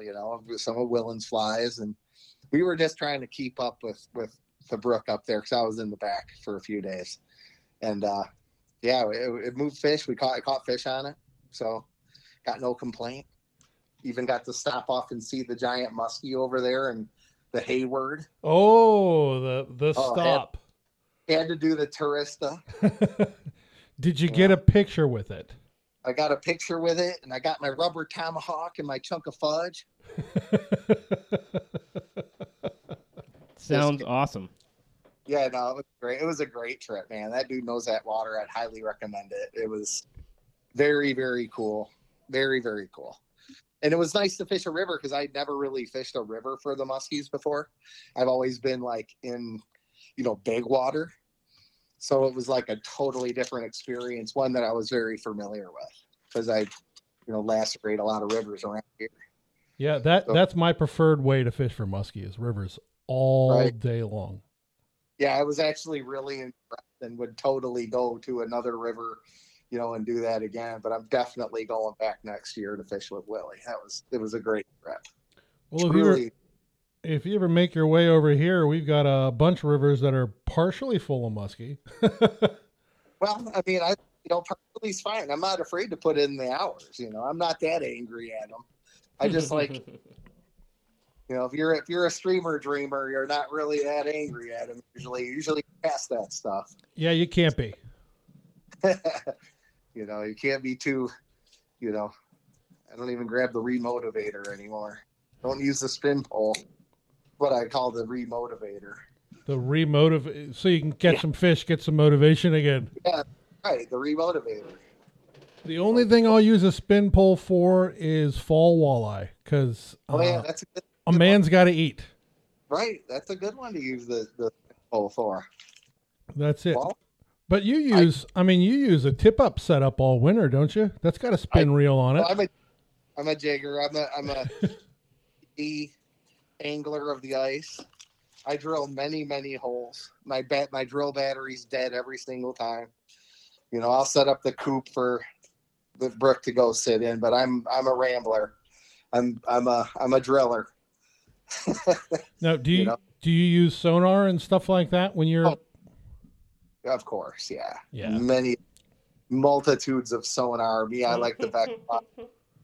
Oh yeah, Vexilars. That's like a little video game down there. Oh, It is. It's so great. It's electronic warfare at its finest. Well, we talked a little off air. That's not, like I said, I'm 6'4". I just hit 300 pounds on the way down, by the way, not on the way up. So I don't do ice. I just don't trust it. I'd rather carry 5-gallon buckets of sap through the woods. Oh yeah, there you go. That time of year, and I'm guaranteed to make syrup that way. I'm not guaranteed to do anything but possibly die ice fishing. Well, up there, I mean, I'd imagine, where you live is quite north of here, and your ice is probably a lot safer, a lot quicker to be safer. Some years we don't even get ice, so I don't blame you for that, Chris. But, I mean, if you're up there, I mean, people are driving their Dodges onto the ice. I don't care if there's a train going across the ice. There's no fucking way I'm getting onto the ice. That float. Plus, like I said earlier, you're the catalyst. You can make it out there. Everybody else can follow you. Yeah, I am the leader of the damned, if you will. But yeah, no, I do like the ice, and I do like I like hard streamer fishing. So that muskie thing is right up the alley. I'm never one to complain about, I didn't see any today. You better cast better then. I should cast better. If I had to cast a little better, I might have saw him. I've only had one of those days in my life of muskie fishing, and that was the couple years ago at the Beast. Rick caught a 41-inch. Mark moved like 3 or 4 fish. I didn't move a fish or see a fish, and it's the end of the day of the second day. And I'm casting like a madman up there. And I'm like, why the fuck do I do this?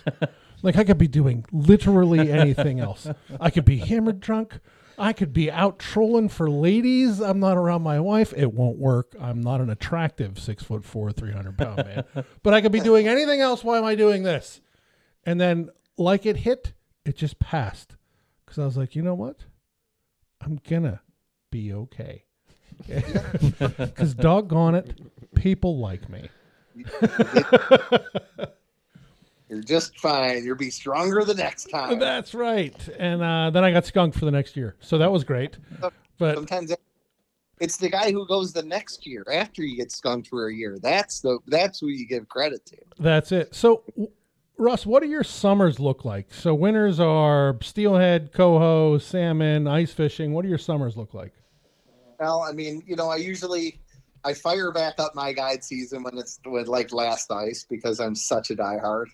So, I do a lot of the trout stuff, and I'll go through the basic trout thing. I'll do, start off my streamer season when it's early and when there's some water there. And then the first few hatches come around, and, I'll still fish the streamer, and I'll dream as hard as I can with the streamer until I start seeing, certain types of dry flies. And then I'm like, well, it's time to tell the outlaw Josie Wales the war is over. Then you put your streamer rod away and you grab the dry pole and you do that, until you have to, until you're done, until salmon season, basically. You can do a little bit of night stuff. I don't as much anymore.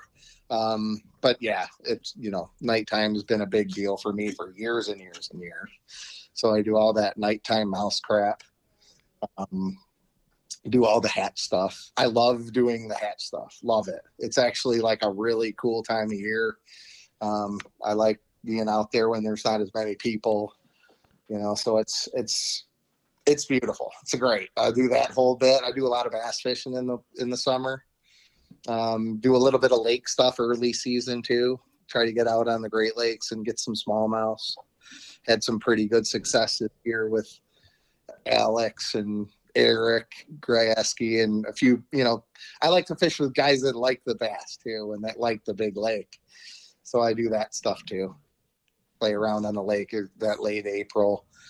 Then I do a lot of hatch fishing. A lot of big mayfly stuff. The hexes, brown drakes, isonychias. Well, that's like doing the night stuff. That's funny because before we called you, Jay was telling me how you're a really, really big Euro nympher. Yeah, that's That's me all the time. I didn't say that. I love using a pole in a bobber. That's my favorite. Yeah, it's So do Ain't you? pure a dry fly. yeah. No. That's I think if you've listened to any one of our podcasts, we're with you on the status of Euronymphing. Oh no, I'm a streamer dream. I don't do any kind of the indivinator nonsense, and I mean, Yeah, I don't. we're I the don't same. like to talk on too many methods or whatever because everybody's it helps a lot to get the foot in the door, and to you got to start somewhere. And I was just as angry as the guy sitting in a high-rise apartment back in the day, even though I lived in the backyard of the great trout rivers in Michigan. I was still angry at him. I did the old nymphing bit for years. Just grew out of it. Yeah, I mean, that's how I was too. Yeah, I mean, we've I all grew up, done it. yeah, steelheading a lot under an indicator. I just as well spend my time where maybe fishing for a trout, brown trout, or fishing for muskie that time of year, throwing a streamer. Getting into the brown trout a little more, you were going into it. Do you notice that your flies, different flies just go from, hey, it's a brown trout fly, it's a salmon fly, it's a smallmouth fly, fish for the, multiple fish with the same types of flies? You can. I mean, a lot of overlap. I mean, I guess I would say there's more correlation to like the brown trout fly in because we have a pretty long river, so you could have rivers that have migratory fish and rivers that don't, and then rivers that have both. Pure Marquette has both migratory and resident fish. The place that where I guide up on the upper Manistee, no salmon lurk, no steelhead lurk, so it's all brown trout. But I do find a lot of like my brown trout size stuff, that 3.5 to 4.5 inches for up there, is really good for steelhead too. And I catch a lot more of my steelhead I catch on that smaller stuff. Kings, I'll go a lot bigger, but those steelhead, they won't go near it. Brown trout will eat big stuff down in that migratory water, but they won't go near that big giant stuff upriver either. So I have a tendency, especially with how low things are, and a lot of that, I don't know, whatever. It just hasn't rained in like a year here. It seems like we're down big time in rain, haven't had the snowfall, haven't really even had that good of ice, believe it or not, guys. So there is something to whatever is going on in the universe at a particular moment where my flies are increasingly not as giant as they used to be. And I always say that, when everybody, let's say COVID happened, right? And all the stimulated boat owners showed up. Now, I like that. With all the stimulated boat owners on our little trout rivers here, which are, sit down there with the tip of the rod and I can cast the fly line across the river with it, right? So it's not a giant waterway. And you get everybody running some particular super whistle interweb hair ball with cheese and shanks and bacon on it. Okay.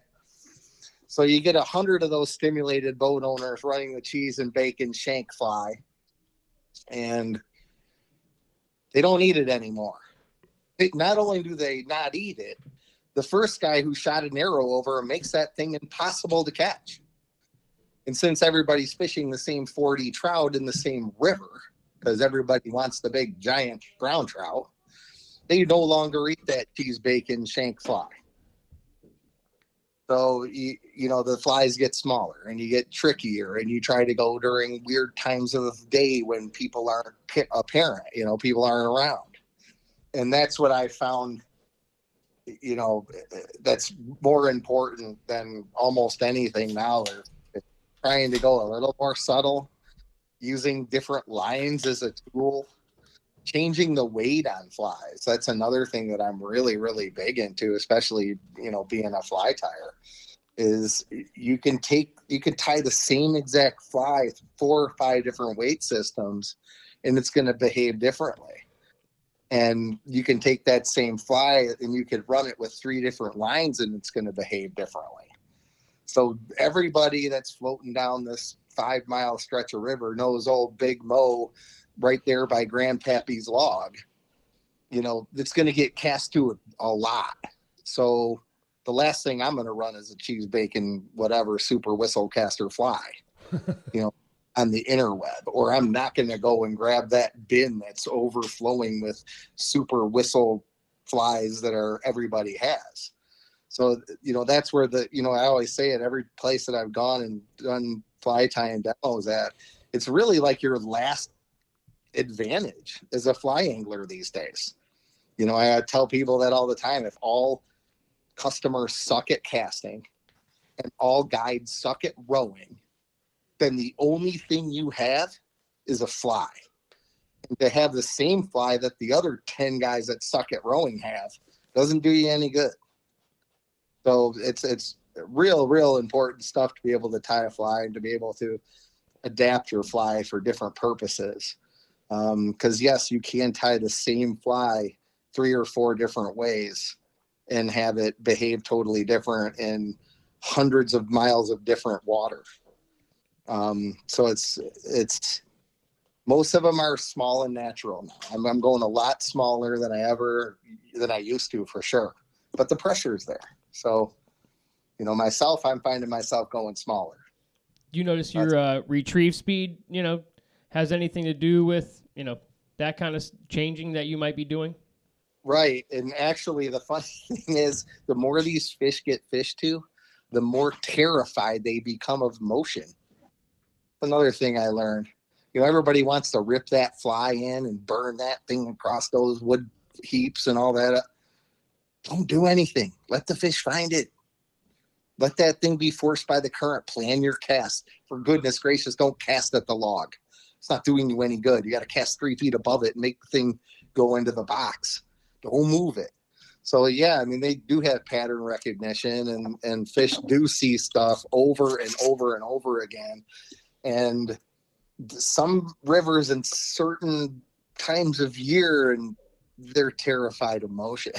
So, I think it's more of like I'm doing a lot less movement than I ever have in the past. That's all. That's solid advice. Yeah. That really is. Sure. I mean, it's after, because that's what it is. It's a small micro environment of people fishing the same things over and over again.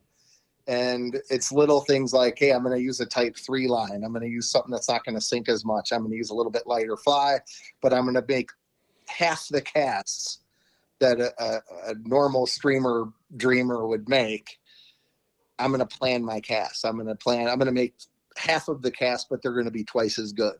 My fly is going to come in twice as natural because I'm not running a deep water express and moist gravel. So there's a lot of advantages that you have.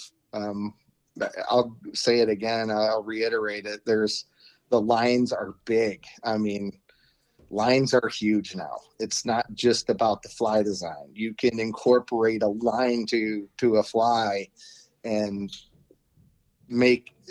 really increase your success. Yeah, you couldn't see it, but 4 heads were nodding with you right there about how important the line is to change the same fly over and over, and right. It makes such a difference. Oh, absolutely. Back when Kelly and I, when I worked for Kelly, right, we had like a Cheney 300, and I'm like, oh man, we're trying to fish moist dirt up here, but like that's what we had, Then he had the 60-foot line. Oh, that was the start. And then we ran the floating fly with the sinking line. Now it's gone even step further where there's portions of the line sink, portions float. Now you can really dial in your approach for, I could say that I have 5 or 6 of the same reel with different lines on it based on the miles of river that I'm fishing. So yeah. I was going to say, are you a guy that'll constantly change flies? Are you changing rods, changing flies consistently throughout the float, or is it, just fish this fly, keep it in the water as much as possible so you have the highest chances? Well, here, I'll tell this to a lot of anybody ever, like a beginner streamer fisherman or guys that have, streamer fished forever. This is sound advice, because when it comes to the changing of the fly thing, and you'll hear a lot of different things about it. I have a particular theory on it. Guys will say you can always run opposite ends of the spectrum. You can run black, you can run white, and you'll probably, if you have those two flies, you'll probably catch something in the course of a day. I have a tendency to lean more toward, I'm going to try to match the bottom. If it's a river that has a lot of sand in it, I might be leaning toward a tan fly. If it's something that has a little more tannic to it, I might add a little bit of copper in there. If it's super clear, I'm going to be on the olive train, So I have a tendency to play the river bottom more than just spectrums and bright fly, this or that. And that all can work. There's always going to be that one day where you'd be able to throw a tennis ball antifreeze supremacy high water in the spring and decimate, But as day in, day out, I'm going match the bottom.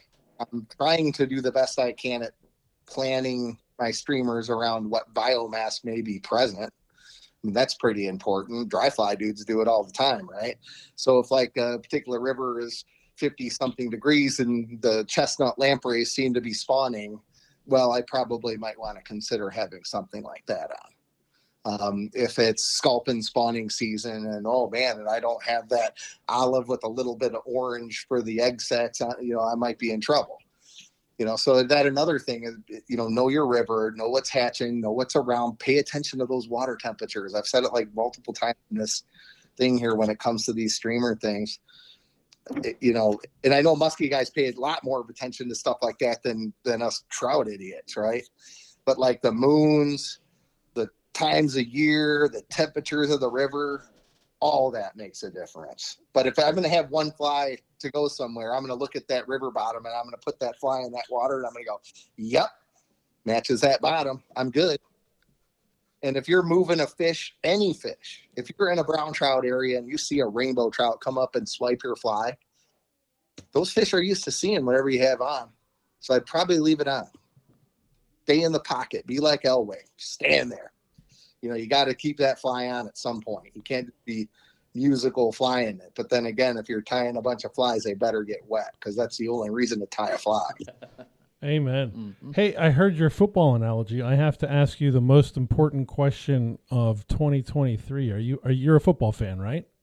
Oh, I watched the foosball. Yeah. Yeah. What is your take on Taylor Swift elevating the career of Travis Kelce? Oh, I think that's just. She's I'm just gonna get a bracelet too. I'm gonna be. You know what? The next time I'm gonna wear my bracelet fit, and I actually got one from one of my boys who builds some poles down there in the Pennsylvania, Mark Quebeco, Slow Roll Rod Company. His daughter built a little bracelet for Brooke and I, and they're the Slow Roll Rod thing on there. But I'm going to wear it next time just for Taylor Swift. Little shout out. It should be on. I'm going to the Jets game. Hurry. We're watching it right now in the background on the podcast. And that's why I bring it up, is we're watching it right now in the background. And there have been more cuts to Taylor Swift than there have any other NFL player. She's just working on her next album, bro. She's gonna have a breakup story. Yeah. Jets Stadium. Oh, that's great. She doesn't have a blimp yet. Well, Taylor blimp. He's Swift. Just drop bracelets out of it. No applause. Just throw money. Just start dropping them. Yeah, just drop them over the whole stand. I like it. I hope she does this, and I think it's it's going to be good for the foosball to have a bunch of people out there watching it that would probably never watch it. So that's right, and maybe the U.S. Navy Blue Angels can figure out something with their contrails where they just drop out some Taylor Swift bracelets. There you go. That's right. When they do a flyover. It's not the Goodyear blimp anymore. It's the T Swift blimp. The T Swift blimp. Swifty Air. She might be rich enough. We're going to get back to some fishing talk. I love where it's going. I'm a sports fanatic. But So there's got to be a dynamic because you seem like you're a tough guy when you're in the boat. You seem like you want the people that are with you to piss excellence.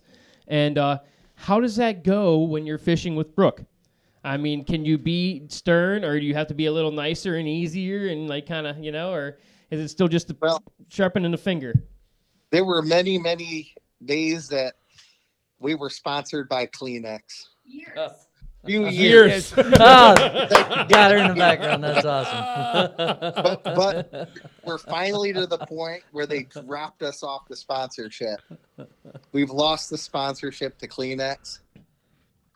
Yeah, it's tough. Like I tried to get my wife into fly fishing, and I tried to help her, and that lasted like 8 minutes. And I was like, you know what? One of my better friends is a guide. I'm gonna have him teach her, and I'm gonna stay as far away from this as I can. It might have been an easier road, but actually, Brooke a lot longer than before she met me. She fished a few too, but I just roughed her up. She did the Schultz and did the bass stuff a lot down there, and with Eric too.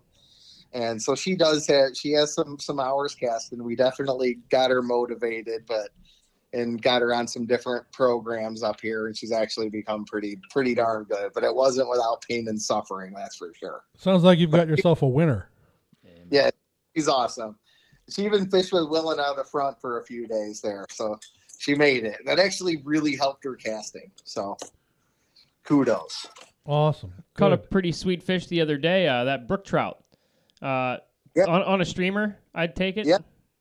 Yeah, she actually got some really, really nice brown trout too. But I was like trying to wait to put them up, but I'll probably put them up soon. She actually got some really nice brown trout that day too. So awesome. I was waiting. I was trying to throw people off with timing. So yes, it's always a good thing to do. Wait a day or two. I've really only got one more question for you, and that involves your water vessel of choice. Now, you said you're rowing. What are you rowing? And if money were no object, what would your boat be?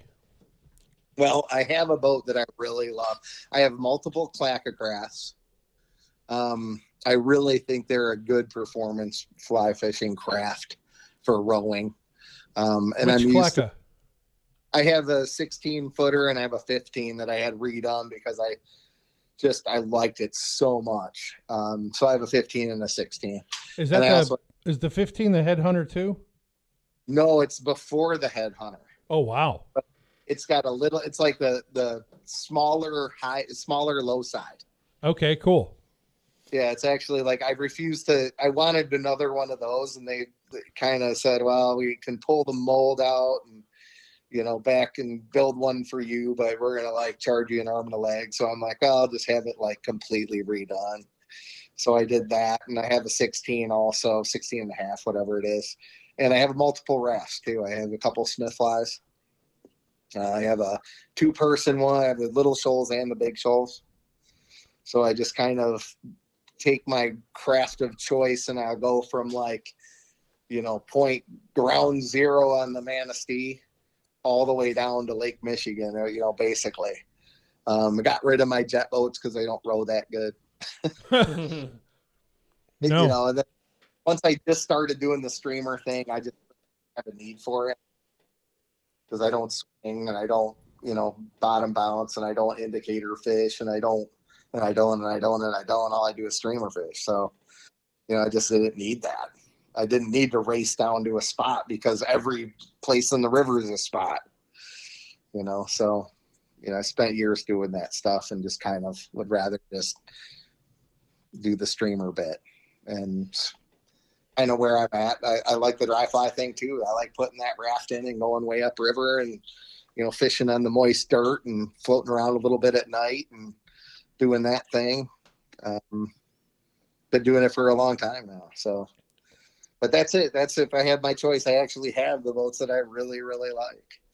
That 15-footer, if Clack is listening somewhere out there, build one. Build it again. Bring it again. Bring it back. Bring it back. I have a Smith fly as well, and I there's something about I love having 3 guys in the boat, one guy rowing. other guys casting. You know, you can heckle a little bit. You know, the front guy's always getting heckled because he's the person everybody can see. You know, the guy in the back can get away with a little bit. But, you know, I love the feel. You know, the guy in the back of the boat's always supposed to crack jokes and, you know, say something funny, you know, keep it loose. I like that a lot. That's my favorite way to fish as well. Yeah, no, I like drifting down and casting. I like the whole deal. I like the way that I can put those clackas in other rivers that I wasn't fishing before. You know, and I like how small that Little Shoals is. So I can just like totally put it in dirt. Yeah, you can put it in a drainage creek. Right. Yeah, oh, yeah. Right. I think it's really opened up a lot of water. And, you know, I always tell Brooke that I hate people. So it's better that I'm like way up somewhere where no one is at. Try to be there first and put down in some random access somewhere, which just closed now. So all the stuff is closed, but there's still plenty of water open now. So before we get you out of here, what upcoming events do you have, like this winter when season wraps up? I know you got a few events. One was with Schultz. There's just a list of great tires there as well. You know, list us a couple things you'll be doing this winter people might be able to get to see at. Well, I'm definitely going to be down at the Schultz. I think it's like February, second week of February, first week of February, bobbing in the hood. And be at the Northern Angler probably, I'll do something online, whether it's, you know, in person or online. It's my local shop up here in Traverse City. So I'll do something with them. And I have a lot of new flies out at MFC too. A lot of my patterns are available now through MFC. Yeah. If you have a second, list some of your patterns for our listeners who might not the ones know. that I'm not going to go jumping ahead, but I know that I have a lot of original, like kind of the grassroots original circus peanuts. They also have a different pattern that I'd never put out before, called like the supernatural peanut. There's a few dry flies that I put out, which it's pretty rare for me because I usually don't do that, or I wouldn't have done that in the past, but I did it. Let a few dry flies out. The Oogie Boogie is out there, and the Maybe is out there that they're doing, and a few other patterns as well, but I'll kind of let those trickle on in because I don't know for sure when they'll be available, but there are some available. Nice. And I'll tell you, that circus peanut is my go-to smallmouth fly. Yeah, it's a very good bass fly, and a lot of these flies that I tie actually are real transitional. You know, both. They do both pretty well. You know, I like fishing smallmouth and I like fishing trout, and, you know, it tends to work for both. So, yeah, well, we truly appreciate your contribution to the sport. You know, the flies you've invented, perfected, brought to the market for the masses to use. You didn't hoard them, so thanks for that. I appreciate that. Yeah, no, it's something worth sharing, and, you know, it's different because there's a lot of fly tying out there that goes on, and not a lot of real, you know, grassroots behind the fly tying all the time. And, you know, when you work for Kelly, you kind of have to be that grassroots. You better be doing it. You better be a fly tyer, not a fly liar, you know? Yeah. I like it. Kelly will stab you with a beer bottle if you weren't, you know, that kind of. We believe it. Yeah. So, you know, that's a lot of my flies are guide flies, you know, that's what they are. And spend a lot of time catching fish on them. A lot of customers have caught great fish on them, and a lot of people all over the world have. So that's pretty cool. It's always good to get the response back from guys. So if people want to book a trip with you, where do they go to book a trip? Well, they should book a nice guide first. Yeah. They can find me on the Instagram. It's kind of Russ Maddin 76. I'm on there, and Russ Maddin, and they'll, you know, I'll give them some rigamajig, and I'll try to convince them don't ever go because you're not going to catch anything. But the bottom line is, I will take them, although I think they should book a nicer guide. That's awesome. Well, thank you, and Thank you, Brooke, for the commentary from the back. That was awesome. That was. Absolutely. He's laughing. But Good. yeah, thank you guys, man. That was awesome. It's always Awesome. a good time having you on, and we'll be in touch. Right on, man. Thanks. Thanks a lot.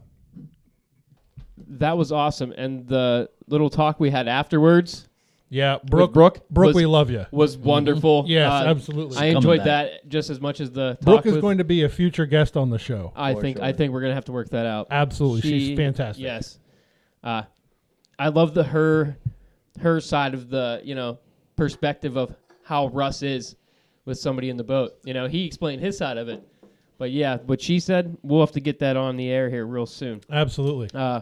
Moving on, so we can get this thing wrapped up.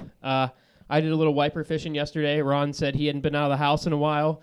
Had been, you know how you can get a little annoyed with things that you might otherwise not have got annoyed with if you had maybe a decent day out, just a few hours out on the water where you can just really get that reset. Mm-hmm. That's what he needed.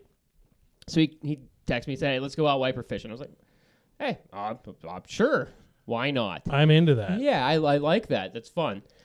We went. There's just no water right now, so I don't think the bigger fish have even the room or feel very. They're not going to be there right now because they feel pressured. You'll see them. It's so low. You know what I mean? They can really hunker down probably, but I mean still, I just don't think they feel very safe in that situation right now. So, we were still fishing along, and I was throwing a decent sized fly, probably 4-inch fly, 3.5-inch, 4-inch fly, leggy boy, but with some lead eyes up top on a bent shank.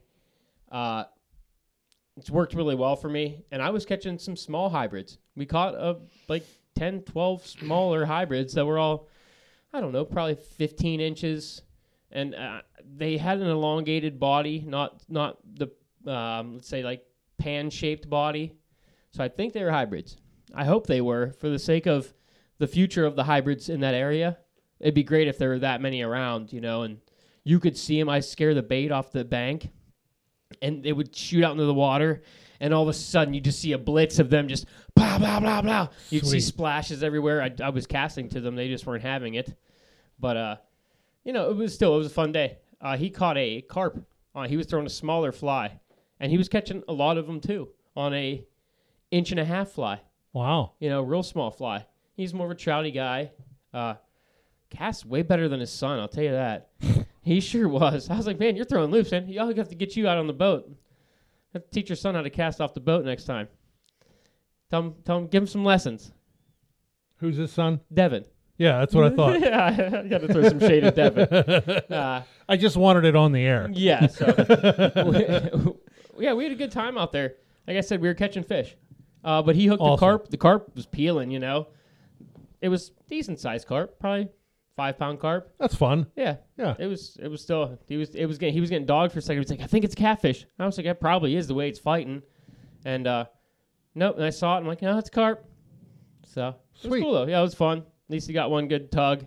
And I wasn't mad at pulling little fish in. I wish I would have taken a 5-weight, but you never know, that'd be the time you hook that one, 10-pounder and he Right.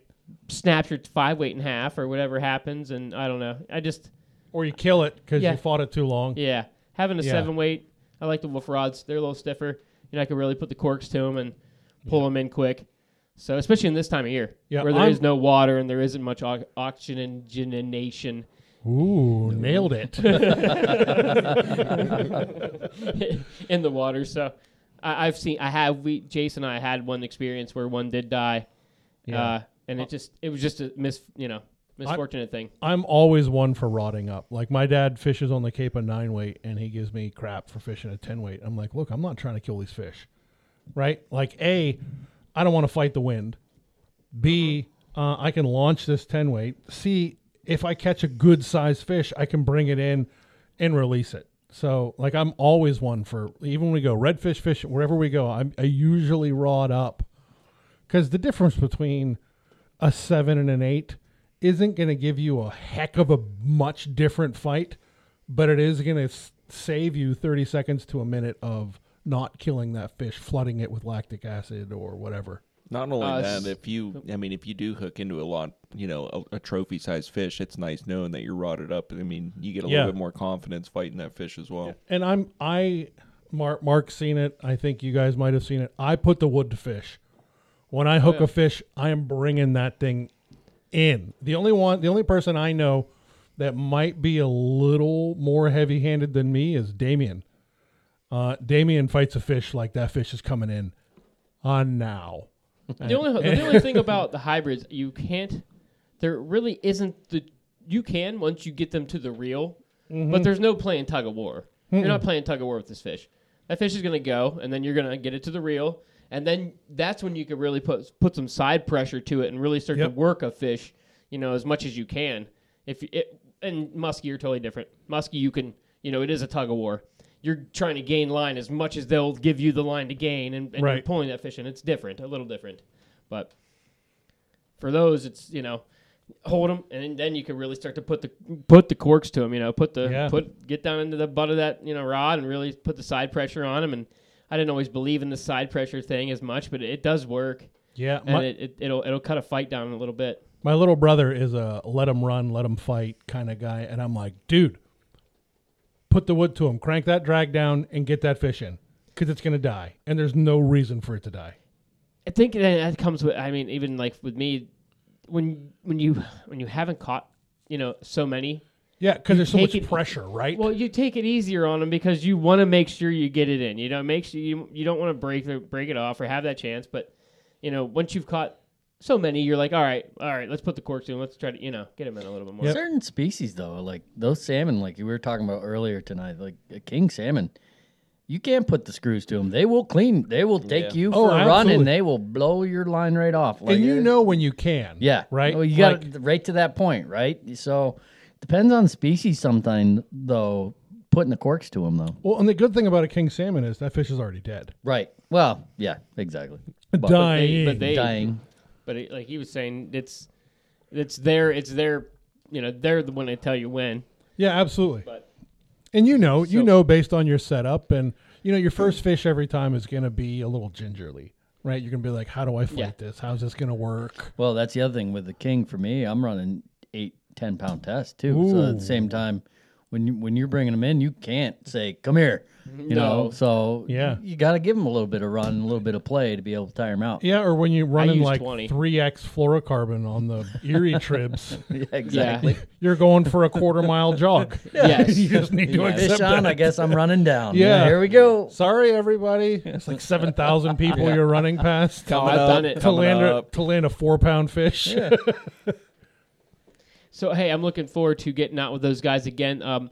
Something else I want to talk about, I don't have written down here, but I did remember, hey, this month is our first tying night. It's at the end of the month. So, Oh, yeah, that's right. I think it's, I will get the date next week, but I just wanted to keep in everybody's head. That's the next time we'll see Ron. Me and him talked about it. I think he's coming up to the tying nights. And Friday of I October? want to say it's like the 27th. I thought it was, it's the 25th, I think. Is it 25th? No, 27th. You're probably right. 27th. 27th. Okay, October 27th. That'll be our first tying night. Mark will be there. We'll all be there. That's always a good time. It's always good. Even if you're not tying, it's just a bunch of fishy guys that are all talking fish, and it's a bunch of great talk as well. Yeah, I tie half a fly a night. Yeah, I might bust out. Just got to tie a clouser. Just tie one clouser and then move on with life. Or just be Andrew and have a dozen rabbit zonkers coming out of there. Yeah. Here's a leech. You're welcome. Here's another one. Here's another one. I owe you a couple game changers. I'll probably tie those there, and that's probably the only two flies I'll tie. I'm more of a drink, hang out, let my cousin drive me kind of guy. That seems to be my kind of style. I just love meeting up with everybody and just catching up and seeing what everybody's up to. I mean, it's tying awesome. the flies is just it's a bonus. And Everybody that's can really watch the Mark only if they really want to learn. And that's the only time I get to see Michael. Like, we'll do 1 or 2 floats a year. Yeah. But I really like that dude. And, Oh, yeah. And we only see each other really at tying nights unless we can get out fishing, which is pretty rare. I'm so happy Michael was with me whenever I stuck my big fish at the beginning of the year. I'm so happy Michael was there because we've talked about it. Like, every time we was like, Michael, this is going to be special, buddy. And I hooked a really big pike, the first float that I had with him, and then hooking into that big ski. Yeah. That was a great trip. I was with Michael for his first ski. We were fishing on the front of the boat, and I said, you know what? I am done with this hell. Because it was windy, and it was snowing, it was cold. And I had been on the front for a while, and I just handed him my outfit. I'm like, I need a 5-minute break. Just take this, use it. My fly, my rod, everything. He makes 2 casts. Whammy! Hooks into his first muskie, which was awesome. And then like 20 minutes later, I hooked into one. So it was a good day. But he might be good luck. I was just going to say, he might be the good luck charm. He might be good luck. So, Michael, I know we can only have 3 fishermen to a team in the Beast, but if you want to, like, just hang out in the boat. No, bullshit. Just come be the hype man. Derek's calling dibs on Michael. Bullshit. We'll have you out there in a boat right by us, just being the hype guy. We'll feed you, Michael. Come on. Oh, like we won't? Oh, that's a good point. That's funny. But So hey, speaking of that, speaking of and Beast- then that's going to... Good segue, buddy. Yeah, This is the last time we're going to talk about it. absolutely. It's coming up fast. I was telling you guys earlier tonight, I have all my lines cleaned. My reels are cleaned and lubed and ready, and all my rods are in the rod socks. I've got stuff on the dining room table staged like my non-perishable snacks. So all my beef jerky, all my meat sticks. I've got 2 big things of pistachios for sitting around the fire. I've got I'm bringing a thing of buckwheat pancake mix. I know you've got breakfast handled, but I just got a big bag, a 40-ounce bag of buckwheat pancake mix. Well, I still got to go pick up pancake mix. You just want to roll with that then? Yeah, we can do that. we'll just eat buckwheat You got pancakes. the syrup too? I'm bringing syrup. Attaboy. You better. It's Captain about Buckets. it's about the end of my supply because we didn't do it last year because my partner that we do it with was running for judge. He didn't win, so we're going to be making syrup again this year. But yeah, I could not be more jazzed. I can't get up there till Thursday and Dixon, if you're listening, please do everything you can to not have this weekend happen over Applefest. It's killing me. I'm on the Applefest committee. I help run Applefest. This will be the 2nd year in a row. I have to do setup on Wednesday to help get the festival ready. I want to go up Wednesday. I want to go hang out. So if we can move this tournament to like the 2nd full weekend of October, that would change my life significantly for the better. Amen. You can also just say no. I get that, but I'd really like it if you didn't. I'll vote yes for that myself. Columbus Day weekend's always the salmon fishing trip. Usually try to keep it around because they get 3-day weekends, so I don't have to take them out of school. Yeah. So Yeah, if it was a week later this year, I wouldn't have to go to Disney World. I mean, you'd got 2. I mean, actually, no, we would have probably. and I probably wouldn't be doing it. we might have some water. We might have some cooler weather later. You never know. Come on, Jay. We're excited about the- the bass the- photos coming up. The other thing is now that Treelands is going to be the I'm gonna be in a last. thong bikini, catching bass on a glitter boat. Now that Treelands is the last weekend of September, people are apprehensive of doing Treelands one weekend and the Beast the next weekend. If we can have Treelands a week off and then the Beast, I think we'd see more teams doing both events. Well, we should have brought this up when he was on. Yeah. Well, I'm going to bring it up when I see him. There you go. The other thing is, if we want to have more teams, I'm interested in expanding the waters to give myself an unfair advantage I was just going to say, I know where this math was heading. of my local waters. Now it's still within the watershed, but I'd like to have an unfair advantage. That's really all there is Next to 10 that. miles. At least you're Really, honest. yeah. At least you're honest. man. Yeah, why lie about it? Why make the subterfuge be like, hey, can you include these bodies of water for absolutely no reason whatsoever? No, I'm going to say that because those are the bodies of water I fish. Justification. But I don't blame you. It's going to be awesome. Yes, Hey, I can't did wait. you get confirmation for the second? No, Oh, that's what I said. If anybody has any way that they can make their stay any easier, do so if you can. do you need me to bring a tent? No, For I have 4 people. I have one for myself and another person. I mean, that or You know, I've got 3 or 4. because I don't mind, and the caught as long as I'm dry, cool. It's fine with me. We don't have anybody flying in, right? No, do you No. have? The only thing that might be nice is I don't know if anybody has one of those big white pavilion-y type of tents you could set up. I wish I did. That would be a very convenient thing to have. I used to have one, and then a tornado took it. Oh, okay. It did, yeah. I have a smaller I canopy. still have no idea where it is. But We had them high windstorms, same thing. I had a trampoline do the same thing. well, I took it to Illinois, Oh, wow. and where they have very frequent tornadoes. Sure. And luckily for me, I was there for one of them. No. Oh, there you go. Gone. Goodbye, She gone. goodbye, waterproof gazebo tent thinger. Yeah. I Those do are, have. those are I nice. have a gazebo. Well, It's not a big one though. I don't have one of the big white ones like you're talking about. well, but it I doesn't have one to be that big. It just can be just for the convenient table enough. for food. Yeah, for underneath If- the food. If Yeah, it I got rains you. I got and you. stuff. I got you. Yeah, if it can Yeah. cover the flat top I and got you. it's not calling for rain, but it doesn't mean it's not Do we going to need? rain. Do we need any tables? I got one. I got- folding. I got 2 folding tables. I'm bringing my flat top. I'm bringing the burner.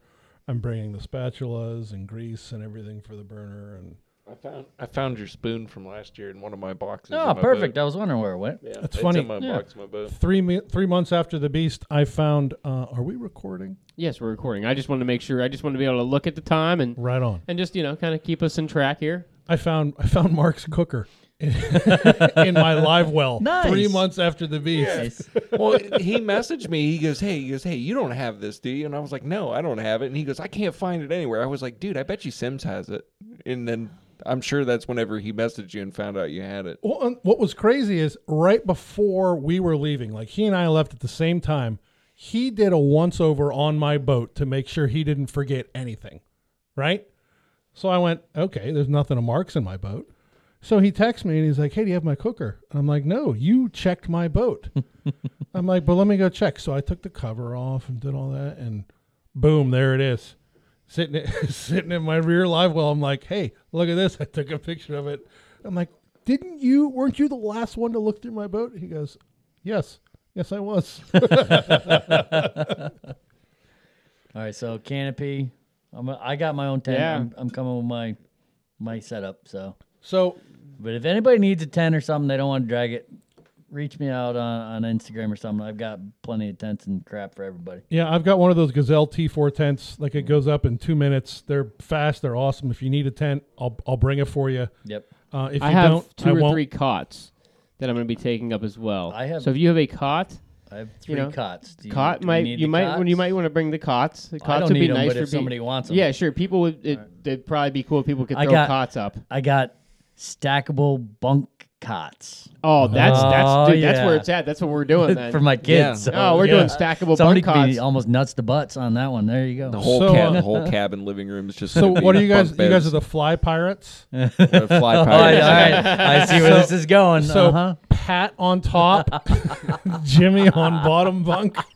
We're gonna go the opposite way it should be. Yeah, And we'll leave Derek right in the middle. I think I'm gonna sleep. I'm on outside the floor. on my own, boys. I'm Derek's outside gonna on my sleep in own. a hammock. That's right. in a Way off thunderstorm. in the far corner. But it's a pretty sweet hammock, yes, isn't it it? is. Yes, it is. I'm excited to hear the CPAP chorus throughout the night. You're gonna Hey. have a bunch of fighter pilots out there. I'm bringing my own instrument. It's all right. The chorus. The CPAP cord. That is the funniest thing. I can, you know what? With white noise, I sleep the best anyway. So for me, it's like, bring it on. As Oh, long as you're not snoring, I don't give a. I'll listen That's to the your thing. fucking machine go for hours. The CPAP is the best for snoring, right? Like, sure, I stop breathing 20 times an hour, so I wear a CPAP, but like I don't snore at all anymore. I don't move in my sleep since I've started wearing that, and it's been like 8 years. That dude's good. It's awesome. It's so if you're on the fence about a CPAP, just get it. You got to qualify. I went through 2 tests. I only wake up 12 times a night, which wasn't enough to qualify. Go buy one. Bullshit. Go buy one on CPAP.com. Can you just buy them outright? Yeah, you can buy them outright. That's I might have to do that. my last one. It was going to cost me like nice. $2,000 There in you copays. go. I bought it for $800 on CPAP.com. If you're listening, We would love a sponsorship. Yeah, I was just gonna say, friends of the podcast. We have a lot of friends. Friends of the podcast. Friends of the show, CPAP.com. You know, the guy. Forget weight loss, CPAP.com.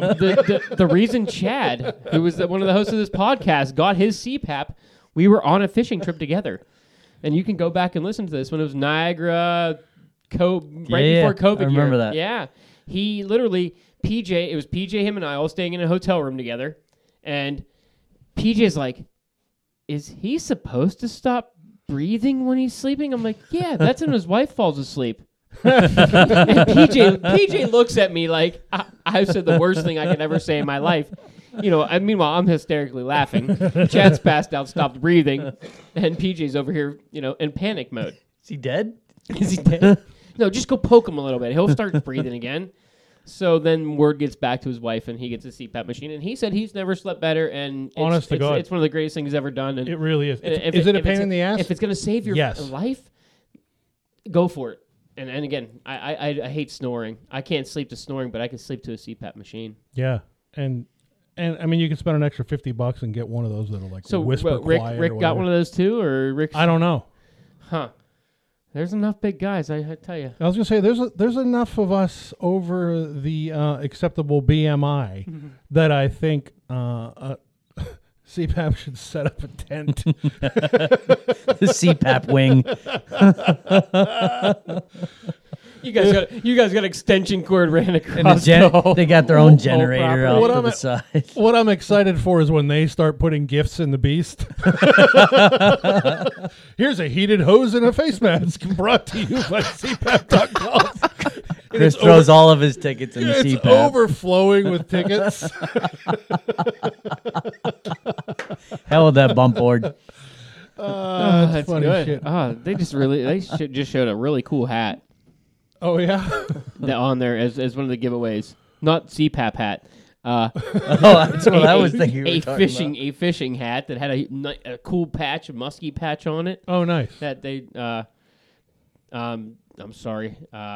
One of them, I think it was on the actual wow, I'm losing Beast everything. page? Yes, the Beast page. Thank you, sir. Sheesh, I was wandering down a endless path there. Well, that'll be fun. So the Beast of the East, 6:30 p.m. captain's meeting, or Yeah, 7:30? he said there's gonna be a keg there. 7:30 or 6:30? So I will be there like a hummingbird to a feeder. I think We're it's both going. Yeah, I'm Rochambeauing over who's driving. I know. I think I've got that. I think short I'm story. riding with I heard you. the last one. Yeah, I'm riding with you I'm guys. bringing gonna the have truck some- this time. I don't have the Jeep. Why not? Yeah, that's right. You don't. Oh, I have the Jeep. I could put the top back on if I had to. Oh, you just. We had a lot of fun in the Jeep last year. I'm not arguing, but I can get a lot more shit in the we bed of my need to- truck than I can in the back of that Jeep. we're doing the same thing this year Oh, after, we're right? going, are we going bar hopping? I mean that's up to you. You're the boss. I'm not. I had a good time. There's no doubt. Oh boy, I'm gonna be in trouble tomorrow. Yeah. All right. Well, I, we'll have to figure this out. We're specifically gonna have to said figure I this one out. wasn't gonna go bar hopping. No, I don't know. As long as there's going to be, it's going to suck because Bam won't be there to hit on geriatric women. Oh, that Valid was So, point. you know, when he was hitting on all those old ladies, that really made it for me for the night, you know. And but hey, maybe we'll get somebody else to hit on some geriatric women, like one of the guys from Pat? Portland. I don't know Look, if they're. here's the thing. I say this. There you go, Pat. That's perfect. I say this with a staunch record of heterosexuality. Bam is a handsome man, He sure is. No, he really was. so he could, he might have the edge over, let's say, this room. And probably majority of the individuals living in that area. Yeah. Oh, we're going to truly miss Bam this year up at the Yes, Bam. Fly we will. tournament. I'd love for the Muskie Fool guys to come out Amen. next year. Bring Dan, Bam and you, Yes. Dan, you Bam gotta and get Gabe here. and Dan. Gotta get here. That would be awesome. But yeah, so Beast coming up this weekend. You're going to hear about it from us in about 3 weeks because we're taking 2 weeks off. Yep, it'll be the 22nd, The 22nd. I think, or something of that nature. Yeah, and Around there. we're excited to announce. I'll do it prematurely that the Urban Fly Cartel won. Biggest You probably Fish. do, you obviously 3 kids. You do a few things prematurely. I do everything prematurely. Jay. Hence 3 kids. Yeah. There's no. I'm going to stop. Yeah, I was gonna say. We've learned these lessons in life, haven't we? Eject. Eject. Goose, pull the handle. Pull the handle. I just told somebody about that story, and they loved it. Oh, good. All right. Well, hey, that's all we got for tonight. Hey, thanks Russ Maddin for coming on. Yeah. Thanks, Brooke, for having a talk with us and convincing us that you're our next guest. Yeah, absolutely. Again, thank you guys for doing this podcast with me. I've had a great time with it. I've I hope loved you it, guys man. have. I'm looking forward to the Beast so much. It's one of the things that I know we all look forward to more than anything in the year. That camaraderie up there with the guys. We fish hard and we really want to try to catch fish, but the time spent is what's truly important. And I know we all have that same sentiment, I think. It's It's a fun brotherhood of people that have been going up there for now quite a while. And the Buffalo boys I just thought they were awesome last year. And I thought that when they said they want to stay up there again, absolutely. You guys were awesome. I've had so much fun up there with you guys. So can't wait to see my teammates.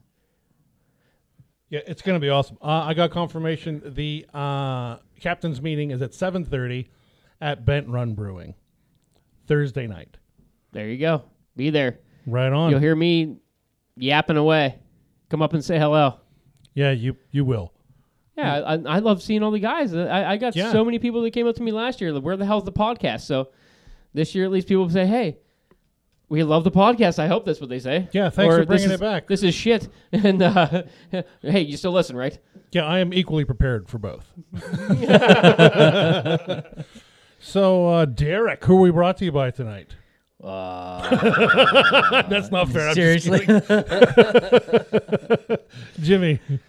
We're brought to you by Sims Fishing, Yeti built for the wild. We got A-Rex hooks and Cortland lines.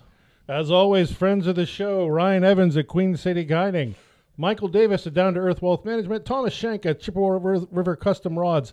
Tom, thanks again for donating a rod to the Beast. That's super awesome of you. We've got our buddies over at Muskie Fool. Again, congratulations on second place at Treelands. And as always, the Nittany Valley Muskie Alliance. Excited to see you guys this upcoming weekend. Have a great week. And for all you Beast competitors, good luck next weekend.